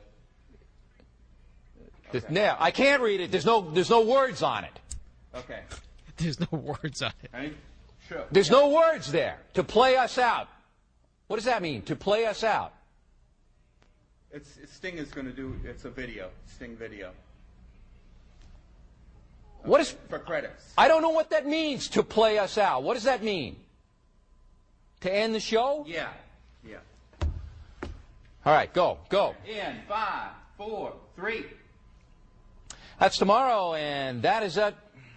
In 5, 4, 3.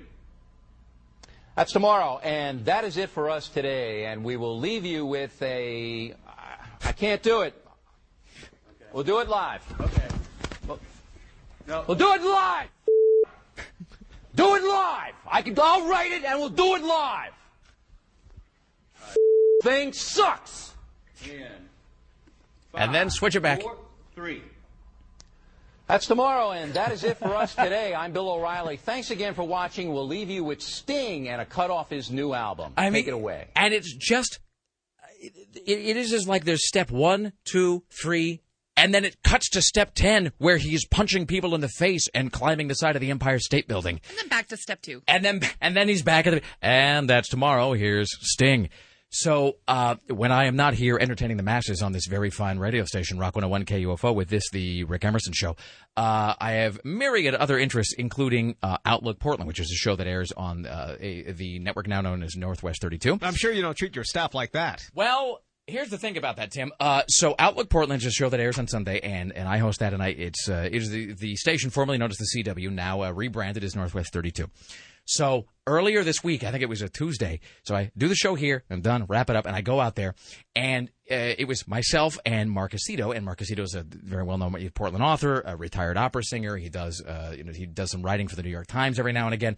Anyway, so Mark and I are there, and we're doing a show, and we're talking about Portland arts and culture and whatever.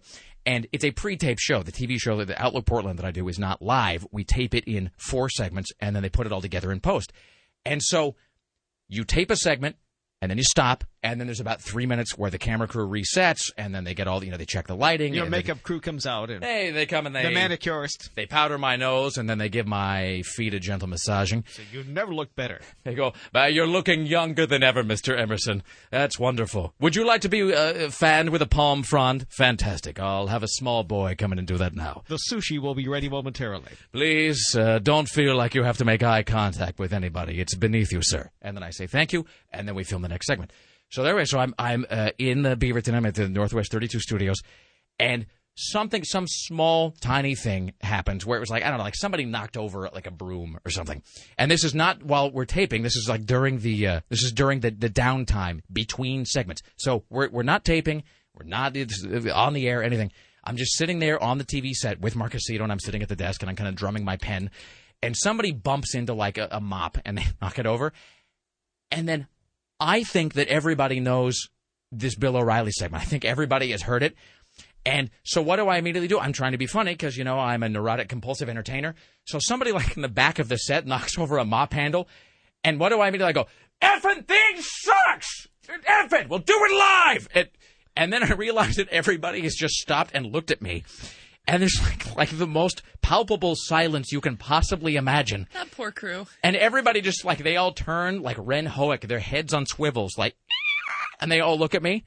And then I realize that no one seems to be sort of grokking the humor. Oh no. And then what do? Do I immediately explain it? No. I just do it again, thinking that then they'll understand what I'm doing. I go, do it live! F it! I'll do it live! And then no one again says anything.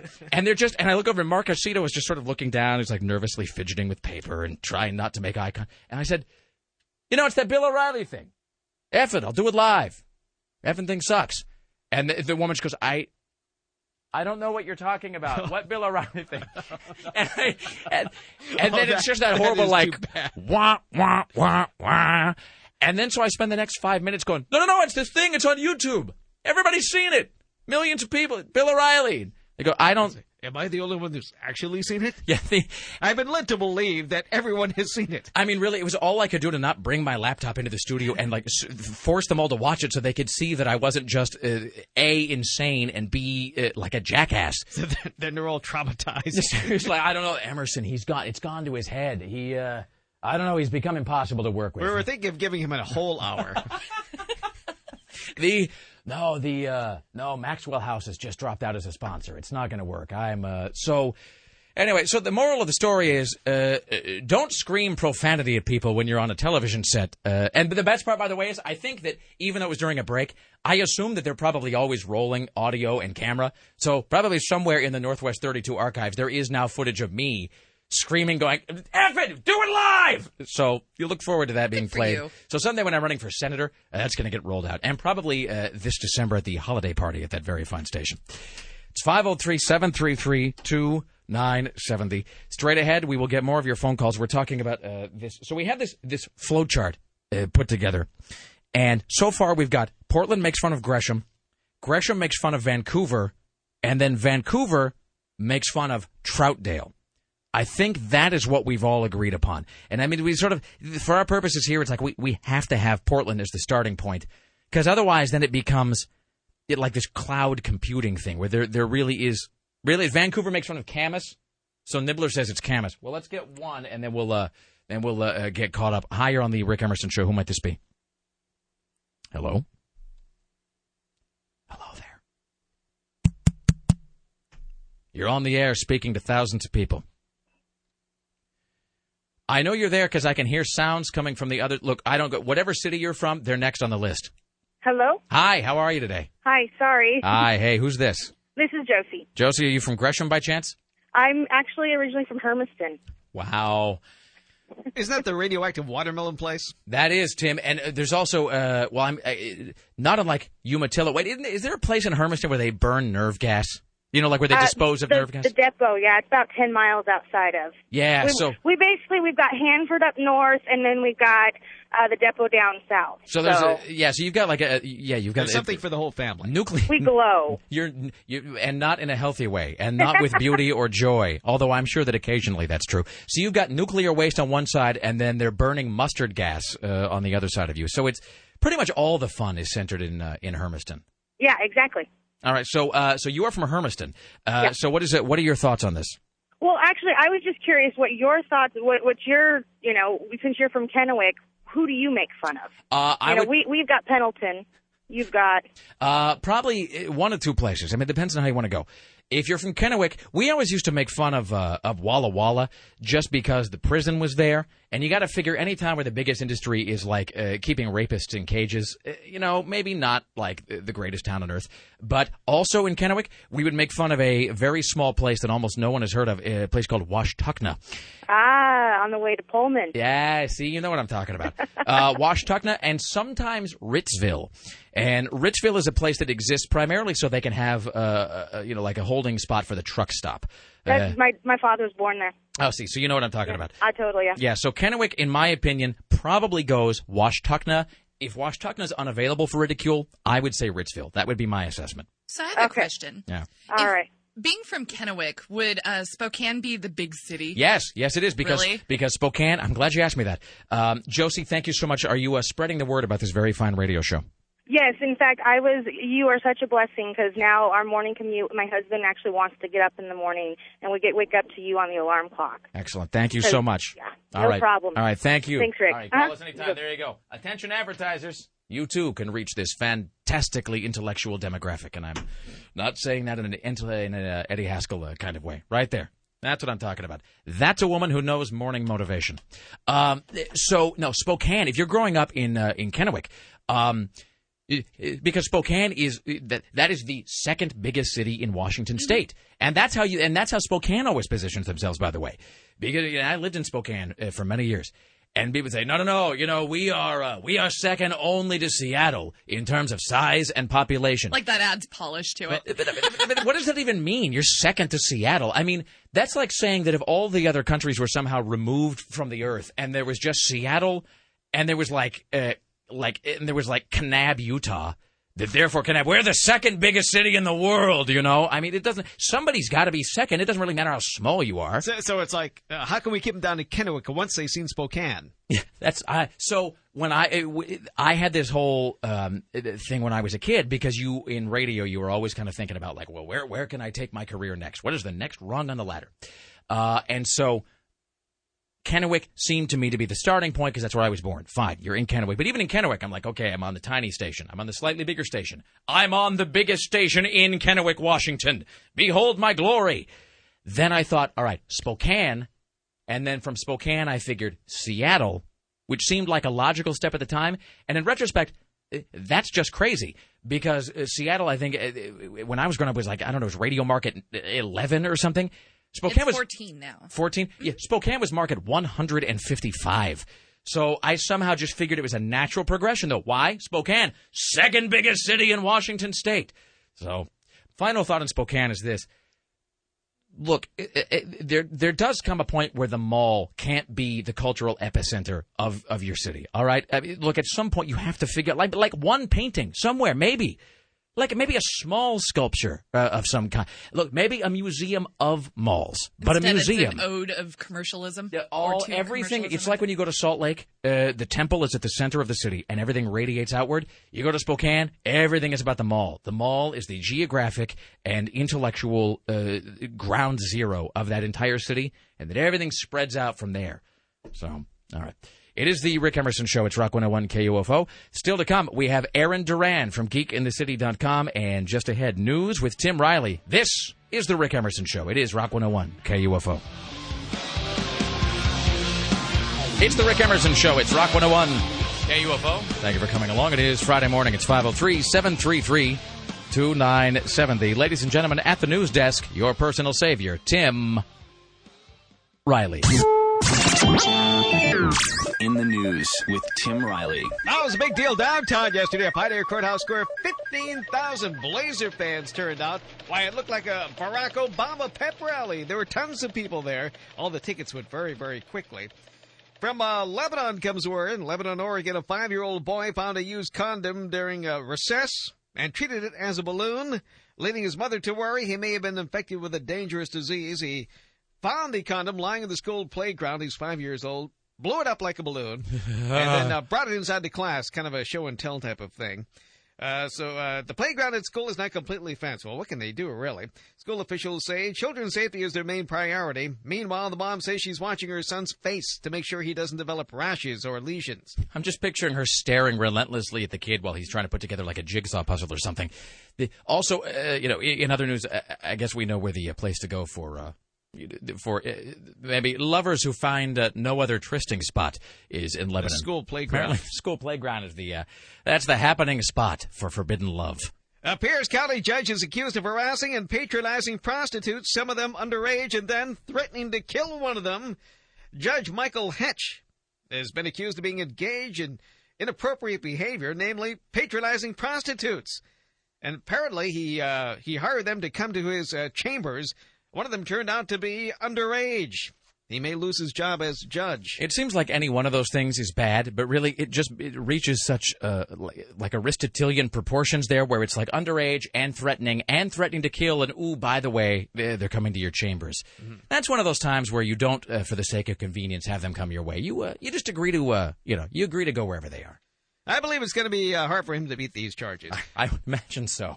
Time for a Britney Watch, which we haven't done. It should be up on the board there somewhere. Here's your Britney Watch for Friday.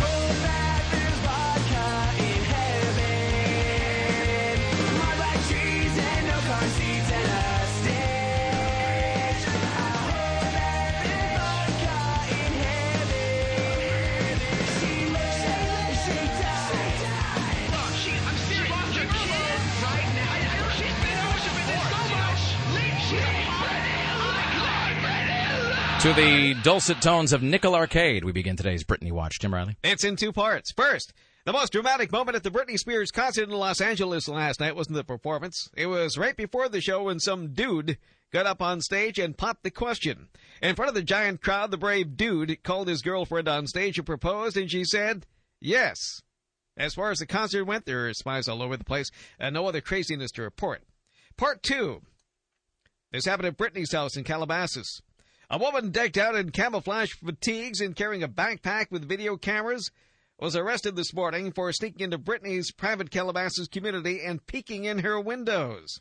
The whole thing went down when the private security noticed 26-year-old Miranda Tozia Robbins acting suspiciously outside the house. According to the report, security asked her to leave, but the woman balked at the request and had to be physically escorted off the property. Sheriffs arrived shortly after and took her to a local police station where she was booked on charges of trespassing and disorderly conduct. Her bail only set at $5,000. Of course she's going to come back. She's been released on a citation.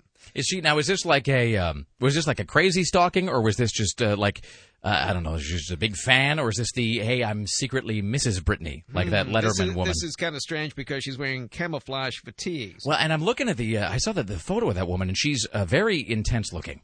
She is. She looks very determined.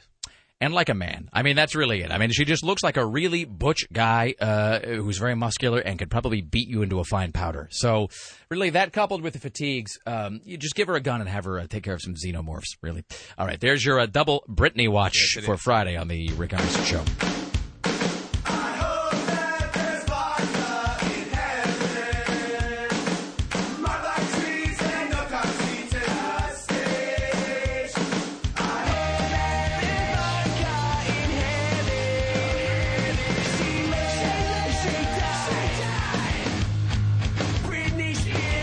There's Nickel Arcade, ladies and gentlemen.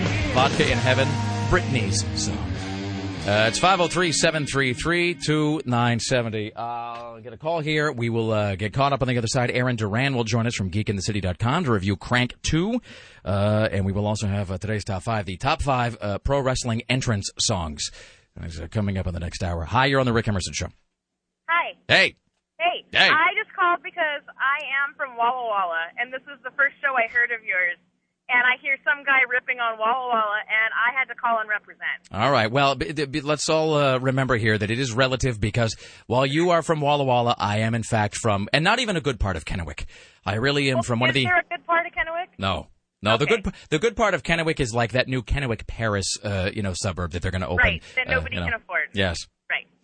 Well, in Walla Walla, we used to rip on Dixie, which is way up in the Blue Mountains, and there's like 60 people that live there, and they're all farmers that wear, overalls and John Deere caps. So it is the Appalachians of Washington? Pretty much. You hear the Deliverance theme song as you drive through.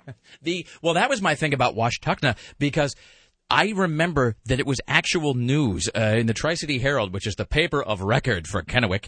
They actually had a story, which sounds made up. And I mean, it seems like one of those fake sort of like Toothless Rube stories that you see in like an Andy Griffith episode or something. But there was a story about when Washtenaw finally decided to gather sufficient civic funds to put in a stop light. Because there were no stoplights anywhere, and it was like a big deal. And they, it was like where they had like local celebrity so-and-so who's who's like a guy that runs a fruit stand somewhere who comes in and cuts a ribbon to turn on the stoplight in Washtenaw. Right. Well, have you ever heard of Lind, Washington? Lind? Where they do the Combine Demolition Derby every year. And that's their claim to fame. Is that Lind, Lind? Yeah. Yeah. I'm trying to remember if I had to go there once. I think I might have. I think I might be confusing that with the Pullman where they do not that the towns are all that similar, but Pullman where they do that lentil festival every year. Yeah, that's Pullman.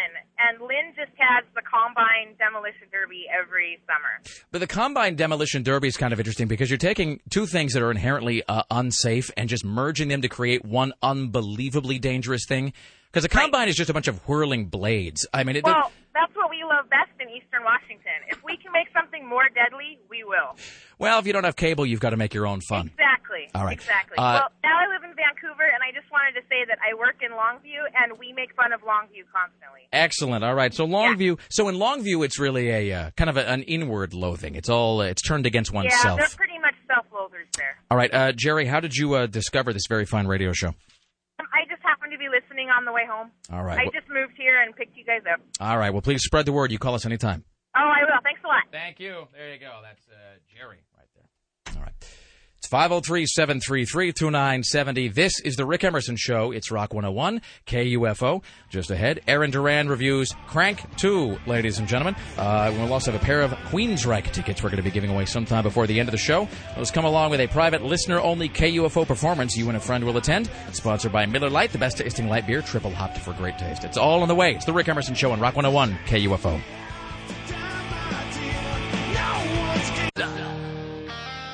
Come on! How great is that? The answer is it's the greatest thing you've ever heard. And damn, that's a great song. Written solely by Izzy Stradlin, by the way. The most talented member of Guns N' Roses, or despite what anybody else might tell you. It's the Rick Emerson Show. It is Rock 101, KUFO, and good morning to you. Straight ahead, Aaron Duran will be here to talk about Crank 2 High Voltage, which premieres today in theaters. Later on in the day, we've got the second pair of, I guess rather the final pair of tickets to Queensryche at the Roseland. But then as a sort of an accompaniment to that, you and a guest will go to see a private listener-only KUFO performance at an undisclosed location earlier in the day. So that is fantastic. This at the news desk is Tim Riley. In the news with Tim Riley. A driver hit a teenage boy with their car, knocked him into the hood, then onto the windshield, and gave him $5 and asked him not to tell anybody, and then took off. The victim told the deputies walked down the street, and a white Honda with California plates, what else, hit him from behind, threw him out of the car's hood onto the windshield, and knocked him to the ground. The female driver gets out, hands him $5, and tells him, please don't tell. $5? $5. You would think, I wonder if it was just like the low amount of the bribe that offended him. You know, like if it $50. Let me ask you this, Tim. Yeah. If somebody hit you with their car, but let's say it was just it's happened before. Somebody hit you with their car again, and maybe we're not talking about a serious injury, no broken bones, maybe skinned elbow, you tear the knee in your pants. How much, above and beyond the cost of the pants, how much money would it cost for you to not tell the man? What would it take? $100? Oh, more than that. $300 in cash. Okay. So for $300, you would agree. And a gift certificate from the Gap to buy some new jeans.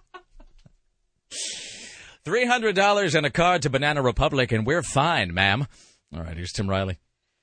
So, meanwhile, a man is panic-stricken, calls 911, reports that his wife is bleeding all over the bathroom and doesn't know what to do. Here, you're getting on the floor. 911. Yes, ma'am.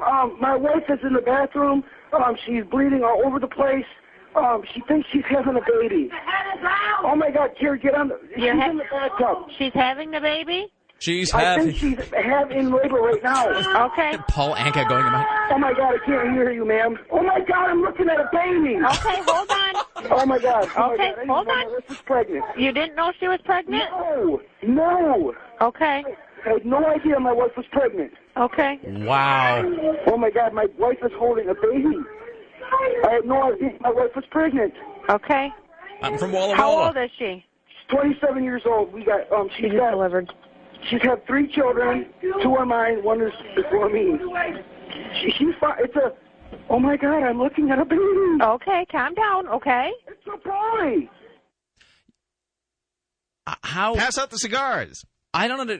Wait, is this one of those things where it's like the woman has the 800-pound cyst and she doesn't notice it because she's a woman of larger carriage? Do you suppose? Is that the deal here? I would say that is more than likely in this case. Unless it was like some comically small baby or something, and that's why she didn't notice it. It's like how. Can you play just that again, just up to the point where the first time he says, "Oh my God, I'm looking at a baby." Uh-huh. It's like he were to say, "Oh my God, the great Gazoo just appeared in my bathroom." Here, you're getting on the floor. 911. Yes, ma'am. My wife is in the bathroom. She's bleeding all over the place. She thinks she's having a baby. She's having my baby. Here, she's in the bathtub. She's having the baby? I think she's in labor right now. Okay. Oh, my God, I can't hear you, ma'am. Oh, my God, I'm looking at a baby. That is fantastic. You bet. Wow. Oh, man. I love this show. We need that Paul Anka song. Everything about it. I think I've actually, hold on. Let's see. Do we have, right here. This is, I'll create some master mix of that. I'll kind of put all these, Here, you're getting on the floor. 911. Yes, ma'am. My wife is in the bathroom. She's bleeding all over the place. She thinks she's having a baby. Oh, my God, Kira, get on she's in the bathtub. She's having the baby? I think she's in labor right now. Okay. Oh, my God, I can't hear you, ma'am. Oh, my God, I'm looking at a baby. Win. All right, it's 503-733-2970. Now, I feel that we got to do one more here, and here's why. To balance out, Russia. See, and this is from Russia with not love, but sort of like a forced love. It's like from Russia with love or else or at gunpoint.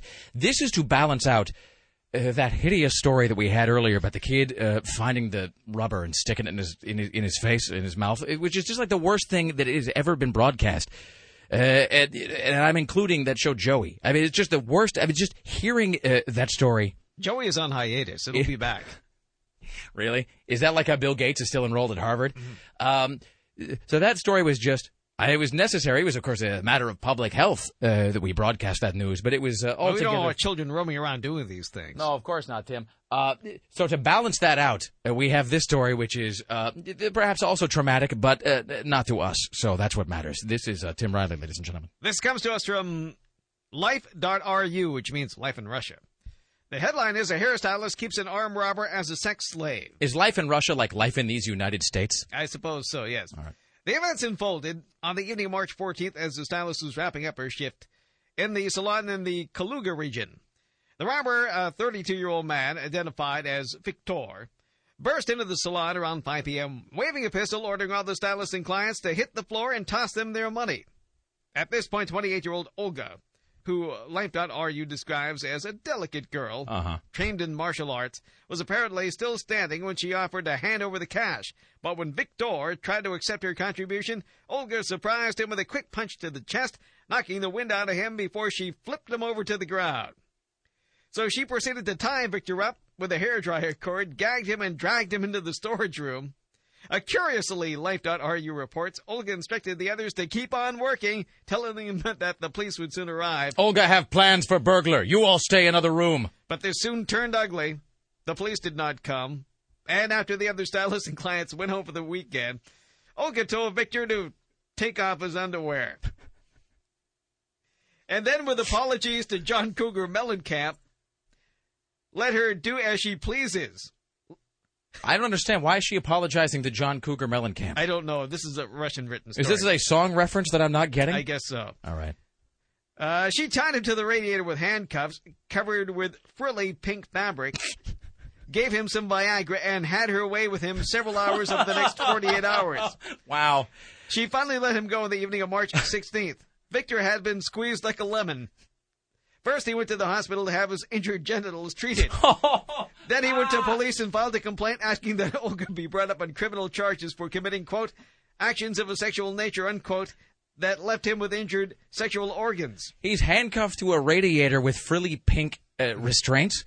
Olga is incensed after she learns of this complaint. She had, after all, even tried to be nice to her purported captive. What a jerk. Life.ru quoted her as saying... Olga try give love burglar. Burglar no appreciate love. Yeah, there were a few times. But I bought him new jeans, gave him food and drink, and gave him 1,000 rubles when he left. The following day, Olga filed a complaint with police asking that Victor be charged with salon robbery. I don't know what's going to happen next. We could put both of them behind bars for robbery, her for rape and assault. I'm exhausted.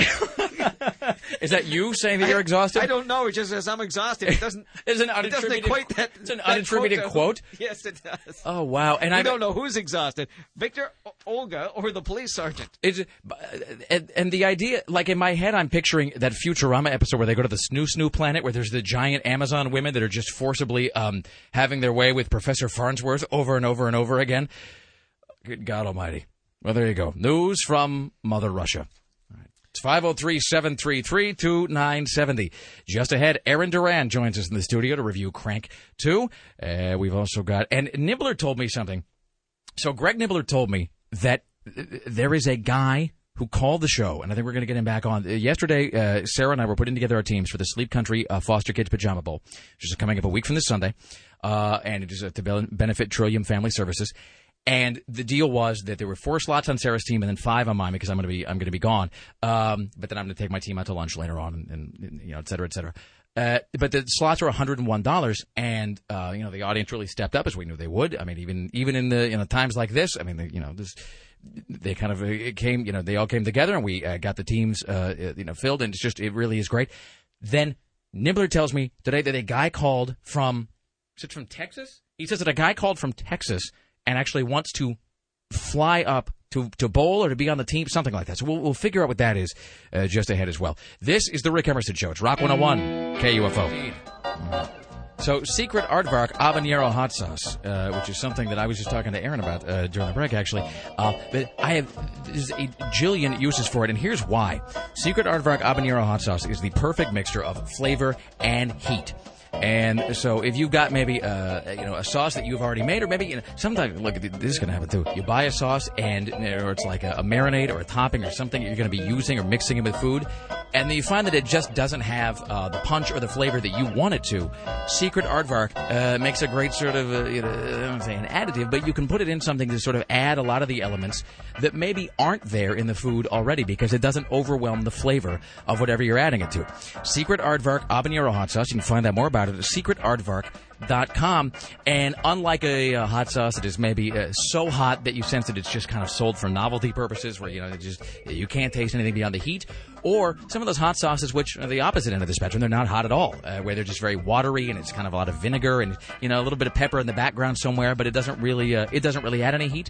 Secret Aardvark is right in the middle, and it's the perfect mix, which means that it does have a real kick to it, but it has great flavor. It's got tomato, it's got onion, a little bit of vinegar, and then a Caribbean sort of southwestern flavor to top it all off. Fresh habanero added into the mix as well. So the recipe is right here from Portland. It's a Portland-based company, and you can find out more about it at secretaardvark.com. You can find out where they sell it. You can find out what restaurants use it. And, of course, if you go to a restaurant and you go to your favorite store and you don't see it, you got to tell them to have it in stock, to have it there on the table. Secretaardvark.com. Secret Aardvark Habanero Hot Sauce. One sauce to rule them all. More of the Rick Emerson Show in mere moments. Only on Rock 101 KUFO. It is the Rick Emerson Show. It's Rock 101 KUFO, and good morning to you. All right. Let me just going to play one thing for you here, and that thing is... Oh, my God, I'm looking at a baby. Yeah. That's the best thing I've heard all day. That's wonderful. Just one more time. Oh, my God, I'm looking at a baby. All right, if you didn't hear the context from which that was drawn, we'll do it at least once more here before the end of the show. Excellent. It's 503-733-2970. It is the Rick Emerson Show. How would he not know his wife was pregnant with baby number 3? See, like early in the 911 call, the wife is in the bathroom, there's just some distress or some blood or whatever, which understandably would alarm you. But then all of a sudden, he just tells the operator... Oh, I'm sorry. All of a sudden, he tells the... He doesn't say that at all. All of a sudden, he tells the operator this thing about the baby. It's like he doesn't even know what it is. Like it just sort of came out of like it just kind of came out of nowhere. Right? Like the baby was... Like the existence of babies as a whole was sort of completely unknown to him. Oh, my God, I'm looking at a baby. I mean, it's like it was some new form of igneous rock that they had just discovered in the backyard or whatever. All right, well, whatever. Let's welcome now to the Rick Emerson Show from geekinthecity.com, our good friend Aaron Duran. Hello, sir. Hello. All right, so we are going to talk about Crank 2 today. By the way, I got the big box of Crank 2 swag. What did they send you? Back in my office. Dude, it's righteous. It is, first of all, huge thing of jumper cables. Yeah. And then they actually made their own batteries to promote this. It's like Crank 2 brand, like AA batteries or whatever. And there's a whole bunch of like shot glasses and knickknacks and whatever. Yeah. So we'll talk about Crank 2 in a second. We will talk about the Stumptown Comics Fest. Yes. Which is not to be confused with the Bridgetown Comedy Fest. Not to be confused with like, hey, is it just me or is stuff really weird? That guy. So this is Stumptown Comics Fest. We'll talk about that, and then the new episode of AZ, which is a CBS radio produced live radio drama, which will be airing this weekend. So before we do any of that, Greg Nibbler, can you join us in the studio, please? If we can have production assistant Greg Nibbler join us, and we'll go ahead and put him on microphone number 3 here. Greg Nibbler has been really just doing the work of 1,000 men the last couple of days, especially because yesterday we were raising money for Trillium Family Services by creating Sarah's Sleep Country Pajama Bowl team and mine. You know, people from all over Portland called in. They kicked in $101 to be on the team for the Pajama Bowl, which comes up on the 26th. And so then Greg corners me earlier, and he's like, hey, there's a guy from Texas who wants to be on the team. Have I got this? The facts of this correct? He's in Texas now? That is correct. Yes, he's in Texas now. He listens to the podcast, available at KUFO.com. Right. And he listens in, and he called up and said that he wants to be on the bowling team, and he will fly up here. He's willing to fly up here to bowl. All right. And so what is his name? His name is Ryan. All right. Is this Ryan? Yeah, we have him on the line right now. Oh, of course, and I just checked it too. Way to fail! Wow. Okay, hold on. Okay, maybe he called back there. Yeah, hold on a second. Let me check these other lines. Hello, sir, madam, as the case may be. Might this be Ryan in Texas? This is Ryan from Texas. Ryan in Texas. All right. Hello. How are you, sir? Well, fine, I guess. All right. So first of all, so this is what part? Where are you at in Texas? Dallas, just outside of Dallas, Texas. All right. So you are in Dallas. All right. And so you listen to the show via podcast. Now, how did you discover the show? Did you discover it online? Are you from Portland? How did the show come to your attention? No, I hate the radio stations here, and I was fumbling through my iPhone, and you just happened to pop up, I think, on AOL Radio, and excellent. I've been hooked ever since. How long ago was that? I started this about 3 months. Yeah. All right, excellent. Well, thank you. Well, first of all, thank you for listening, and we appreciate that. And people can, yes, you can get. I mean, and it's like the iPhone. There's now a BlackBerry stream of the show. I know that is out, and of course, you can get us at iTunes and at KUFO.com. It is. We are omnipresent, sir. So. You are in Texas, but you are wanting to fly up and then bowl on one of the Sleep Country teams.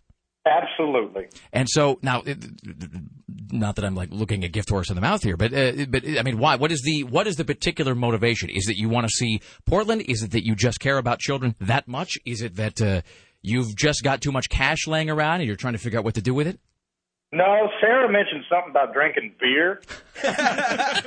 What are the odds of that? Yes. Well, it is. I mean, I will say Big Al's in Vancouver, which is where we do this. Vancouver, Washington is a pretty fantastic establishment, and there are often cups raised. Yes, and then depending on how the day goes and whether a team is victorious, sometimes the celebration I think can go into the later hours of the day. So this is on April 26th. So were you headed this way already, or would it be the trip would be solely for this? Right, solely for this. Let me ask you this. Of Sarah's team and my team, which team did you see yourself bowling for? Well, after you call it the estrogen team, I'd have to say yours, Rick. That's the right answer, sir. That is what I'm talking about right there. All right. Well, here's what we're going to do. Hey, Greg, we've got Ryan's contact info. Mm-hmm. We know get hold of him? Yep. All right. Here's what we're going to do. We've already got people on my team. We got people on Sarah's team and some alternates. But this is, I mean, really, there's no way we cannot take advantage of your goodwill and of your kind offers. So we're going to find a way to make this work, and we'll get in touch. If not today, then sometime in the next day or two, Ryan, and we'll sort of figure it out. We'll try to get a handle on how to make this work. So, but in advance, let me say thank you, and it really is. You know, it's like earlier we were talking to that Josie, I think her name was. And I said, attention advertisers, you too can reach this audience of staggering intellect, which is true. And it really is also, I mean, the idea that, and I'm not even trying to be like, look how great I am. Although clearly the answer look is how great you are. The answer is astoundingly great, obviously. But I mean, just the idea that you would go to that trouble and expense to come here from Dallas to be to take part in something with the show and something for this event is really it really is quite something. So I thank you for that, and we will get in touch in the next day or so, and we'll figure it out, my friend. That'd be great. And one thing, Rick, before I get off the phone, I'd like to extend one thing from Texas to you. Is that a Baba Booey? No, here we go. No, and this, by the way, and Mr. Nibbler does know I'm in Texas. He's called me several times this morning. So, but one thing I will extend to you as a fairly new listener to the show. No, you're not gonna secede from the show. Oh, bastard! Bastard! I totally saw that one. He does listen. I didn't even see it you coming. You got Lone Star pwned, noob. Oh, all right. So gold. So for people who are maybe very recent listeners to the show, there was somebody back in that. If you look through the mists of time, you can maybe try to figure out who did this. And I don't know who started it, but there was some listener just eons ago that ended a call by saying, Rick, I got 3 points to make. 1, blah blah blah blah blah. 2, blah blah blah, zombies bacon. 3. And then he said, I got one more thing. 3, click, and then he hung up. Which was sort of, and I thought it was just an accident, and maybe it was. I mean, he might not even have been intending that. And then about 20 minutes later, there was a guy called up and he said, Rick, I got one more thing. Click, and then it was on. And so now that is, it's just become one of those hallmarks of the Rick Emerson show. Well, he set you up good too. Yes. I didn't see it coming. See, and I thought he was going to be, because we've gotten maybe a fair amount of emails from Texas the last day or two, because their nutcase governor keeps talking about, we'll secede, and, fine. And so we've, been poking some fun at our neighbors to the south. And I thought maybe it was a defense of the Lone Star States. It was an observation about the, seceding from something or other. No, he goes right for the click. Well done. That guy's full of wind. He really is. All right. Well, thank you, Ryan. We'll be in touch. Aaron Duran, Crank 2. It's awesome. It looks so unbelievably great. Just the scene where they are hooking the jumper cables to the guy's tongue. Yeah. And then, hooking him up to like a Monte Carlo or something because he has to recharge his electric heart every 30 minutes. I mean, it's like the best premise I've ever seen for a film. Oh, it's great. I mean, sometimes you just want to sit back and enjoy the completely insane action film where they throw logic out the window. Right. And the main character is indestructible unless his failing heart shuts down. Totally. I do have that clip. Do we have so this is from Crank 2 High Voltage, which opens today. Do we know the setup for this? Let's see. Chev Chelios' character applies jumper cables to his body to get a boost from a live car battery. This is going to be clean, because that's going to be a hard thing to find in Did this this movie. come from... It comes from Metro Source. So okay. All right, okay. There we go. You want to give me a jump? Just, man.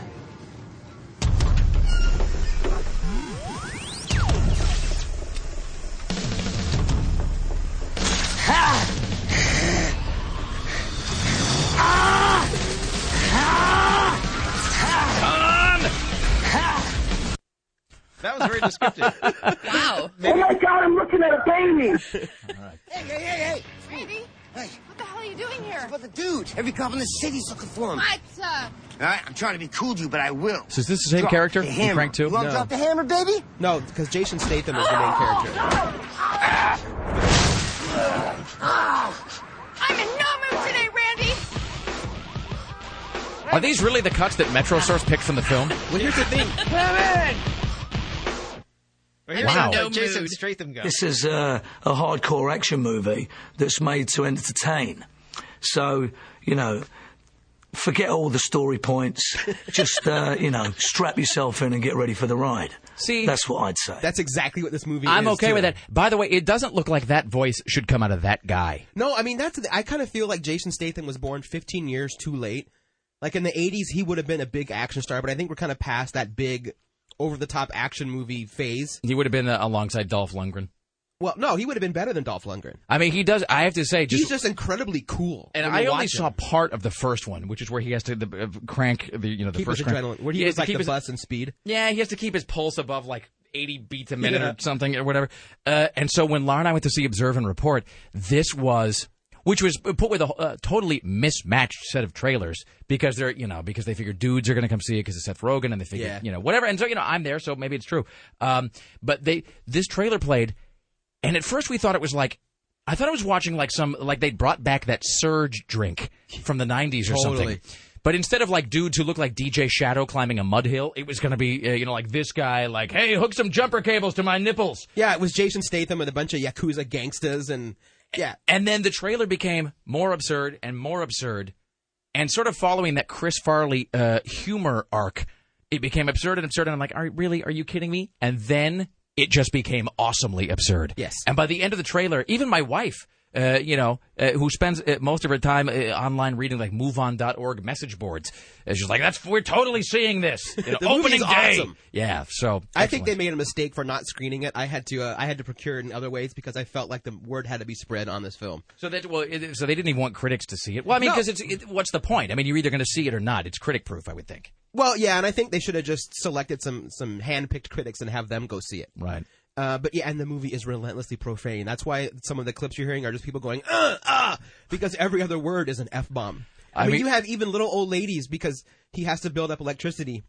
And there's a moment where he has to build up static electricity, and the only person around is an old lady. Is this where he's rubbing himself all over an old woman? And then she goes into explicit descriptions of how it happens. I think the phrase, the phrase that I saw in the trailer, and I'll have to paraphrase here, but is where he is rubbing himself against an old woman because he's got to create static electricity to power his artificial heart. And I suspect they may have taken some liberties with the medical facts and science that underpins this movie. But the woman is then talking to cops, and she's like the 90-year-old, sort of sweet grandmother. She does say something like... If only it was Betty White. And she says something like, he treated me like a dirty whore. And I think that was when Laura and I were like, this is righteous. We are totally here. So yeah, no, you go check it out. Don't go see the new Ben Affleck movie. Go see Crank 2. I didn't even know there was a new Ben Affleck movie. Yeah. I just sort of assume... Ben Affleck and Russell Crowe are in a movie together. I figure at this point, all of the things that were once It's like you work at an office or a building, something, and somebody gets fired, and then they got to figure out like, well, where is Bob's email going to get routed to? I don't know. You just forward it to Bob's supervisor. I figure that right now, all of Ben Affleck's email and scripts are they're just all going to Paul Rudd. Yeah. And so he's just sitting at home, like clicking, receive mail over and over again, and nothing's showing up. I kind of ththought he was going to stick with directing because his directorial debut was really good. Gone, baby, gone. And then I saw him in the preview, and I'm like, wait a minute, why is he acting again? Somebody hasn't gotten the memo. Straight ahead, we'll talk about the Stumptown Comics Fest, which is happening this weekend, ladies and gentlemen. And right now, we're going to take caller number 10 at 503-733-2970 for your chance at a pair of Queensrÿche tickets. The final pair we're giving away to the Roseland Show, which is tomorrow. You'll also win admission to a private listener-only performance by Queensrÿche, Rock 101, an undisclosed location, sponsored by Miller Lite. So caller 10 right now at 503-733. It is the Rick Emerson Show. It's Rock 101 KUFO. Rock 101. Tim Riley will recap the day's biggest stories, and we'll find out a bit about the Stumptown Comics Festival, which is happening all this weekend. But first, ladies and gentlemen, before we do anything else, go to the phones for our final pair of Queensrÿche tickets this week. Queensrÿche tomorrow with the Roseland tickets on sale now at all Tickets West outlets. And, of course, if you win these, you will also go with a guest to a private listener-only KUFO performance by Queensrÿche earlier in the day. Brought to you by Miller Lite, the best-tasting light beer, triple-hopped for great taste. Hello. Hi, you're on the Rick Emerson Show. Is this Pete? Yeah. Hello, Pete. How are you today? I'm good. Now, I was on hold to try to win yesterday, and then I actually lost on Monday, so I'm really excited today. So hopefully it's a really easy question. Really? So you are one of those guys. You are a power dialer, sir. Oh, yeah. Do you have some sort of a matrix thing where, like, the phone is just hooked into your cerebral cortex and it just dials just by you thinking about it or something? Yeah, I just had to blink my eyes 3 times. Okay, then. Pete, are you a Queensrÿche fan? Oh, huge. Then you should have no difficulty answering this question. On Queensrÿche's groundbreaking concept album, Operation Mindcrime, the character of Mary was a drug addict, then a sex worker, but finally found what profession as her life's calling? Can I hear that again? On Queensrÿche's groundbreaking concept album, Operation Mindcrime, the character of Mary was a drug addict and sex worker, but eventually found what profession as her life's calling? A nurse. No. Sadly, that is not the answer, Pete, huge Queensrÿche fan. Shucks. Where is your God now, I ask you? All right. Thank you, Pete. All right, there you go. That is Pete. Pete seemed very dispirited about the whole thing. Hello. Hi, you're on the Rick Emerson Show. Who is this? This is Cody. Hello, Cody. On Queensrÿche's groundbreaking concept album, Operation Mindcrime, the character of Mary was a drug addict and sex worker, but finally found what profession as her life's calling? Radio host, DJ. No, but I admire your moxie and your on-the-spot wit. No. Sorry about that. All right, we'll do one more here. It's our final opportunity to give these away. Eric, hello. How are you today? I'm doing well. All right, Eric, same question to you. Queensrÿche's groundbreaking concept album, Operation Mindcrime, the character of Mary was a drug addict, sex worker, but finally found what profession as her life's calling? Was she Mary on Frank Zappa's Thingfish? No, I almost want to give you these just a bit for style points, but sadly, almost doesn't make the buttercup shine, or whatever it is. Some phrase like that. No, sorry about that. No, I'm sorry. No, the correct answer you're looking for was... A pharmacist. No. No, we're just shouting out random things. The correct answer was none. Oh. Not as in like none of the above, but none. Whatever. It's the Rick Emerson Show. It's Rock 101 KUFO. Straight ahead, we have Tim Riley, who'll be recapping the day's biggest stories. Aaron Duran from Geek in the City. Let's talk briefly about the Stumptown Comics Fest, which is happening this weekend. Yeah, it's happening this weekend, Saturday and Sunday, April 18th and 19th, at the Lloyd Center, the Doubletree, the Lloyd Center Doubletree Hotel. They have that huge meeting area on the first floor. So that's where the Stumptown Comics Fest is happening. It's 10 a.m. to 6 p.m. Saturday and Sunday. And it is quickly becoming the country's premier independent comic book festival. We're going to have guests of honor. We've got Jeff Smith, who created Bone, which is the world-renowned comic series Bone. Gail Simone, who currently writes for DC. She writes Wonder Woman and The Secret Six. Craig Thompson's going to be there. Farrell Dompier is going to be there. It's going to be a fantastic event. There's going to be portfolio reviews and workshops and Q&As. It's a great event for all ages to come by. And it is at the Doubletree, Lloyd Center. Yes. And it's happening both Friday, Saturday, and Sunday? Saturday and Sunday. Yeah. Right. Tonight is the charity dinner. where Mayor Sam Adams is declaring April as Comic Book Month in Portland. Excellent. So the entire city is nothing but comics this month. And then coming up Sunday night, CBS Radio Portland presents AZ, a live radio drama taking place in modern-day Portland after the zombie apocalypse. That's right. We're doing a double AZ. Normally we do like Crimson Mist and AZ this weekend because everyone who works on the Crimson Mist will actually be at Stumptown and unable to perform. We are doing back-to-back AZs. So by listener request, we are going to rebroadcast what's been known as the Lost episode, which is the Geek episode, and then a live new episode of AZ. All right, so that is coming up this Sunday at 6 p.m. on our sister station, 970.am, 6 p.m., 970, immediately followed by Musicology, which is co-hosted by our good friend Kristen Bowie, who is in the studio with us today. All right, it's 503-733-2970. GeekInTheCity.com is the website for Aaron Duran. Straight ahead, Tim Riley recaps today's biggest headlines, and coming up at 9 o'clock, it smells like the 90s with Buzz. It's the Rick Emerson Show on Rock 101 KUFO.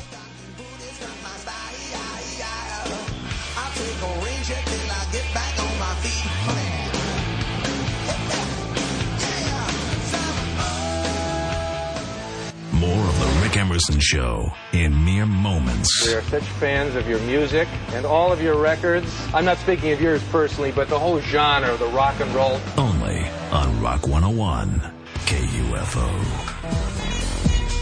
It's the Rick Emerson Show. We now enter the saddest part of the broadcasting day, the final segment of our broadcast. Tim Riley, what were today's biggest headlines?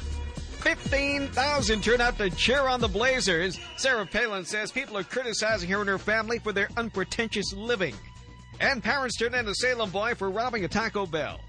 And by the way, we've got just this tiny little excerpt of the greatest 911 call that we've had in quite some time. It was the... Oh, my God, I'm looking at a baby! Now, we will be playing that 911 call in its entirety probably multiple times next week. So you can also find that at KUFO.com, which is where you can hear the podcast of this show in their entirety. So go to KUFO.com and you hear the podcast of this show 24/7, ladies and gentlemen. All right, we want to thank Kristen Bowie, who did a fantastic job of stepping in for Sarah Extellin today. Thank you, Kristen Bowie. It was exemplary. Thank you. The Rick Emerson Show produced today by Kristen Bowie for the vacationing Sarah X. Dillon. In the newsroom, Tim Riley. On the phones, Greg Nibbler of the Niblonians. The gatekeeper is Dave Zinn. The webmistress, Bridget from upstairs. CBS Radio Portland marketing guru, Susan. Don't F with me, Reynolds. And, of course, executive producer, one Christopher J. Paddock. We want to thank Aaron, Geek in the City Duran, as well as Mr. Skin from MrSkin.com. And CNN Radio correspondent, Steve Kastenbaum.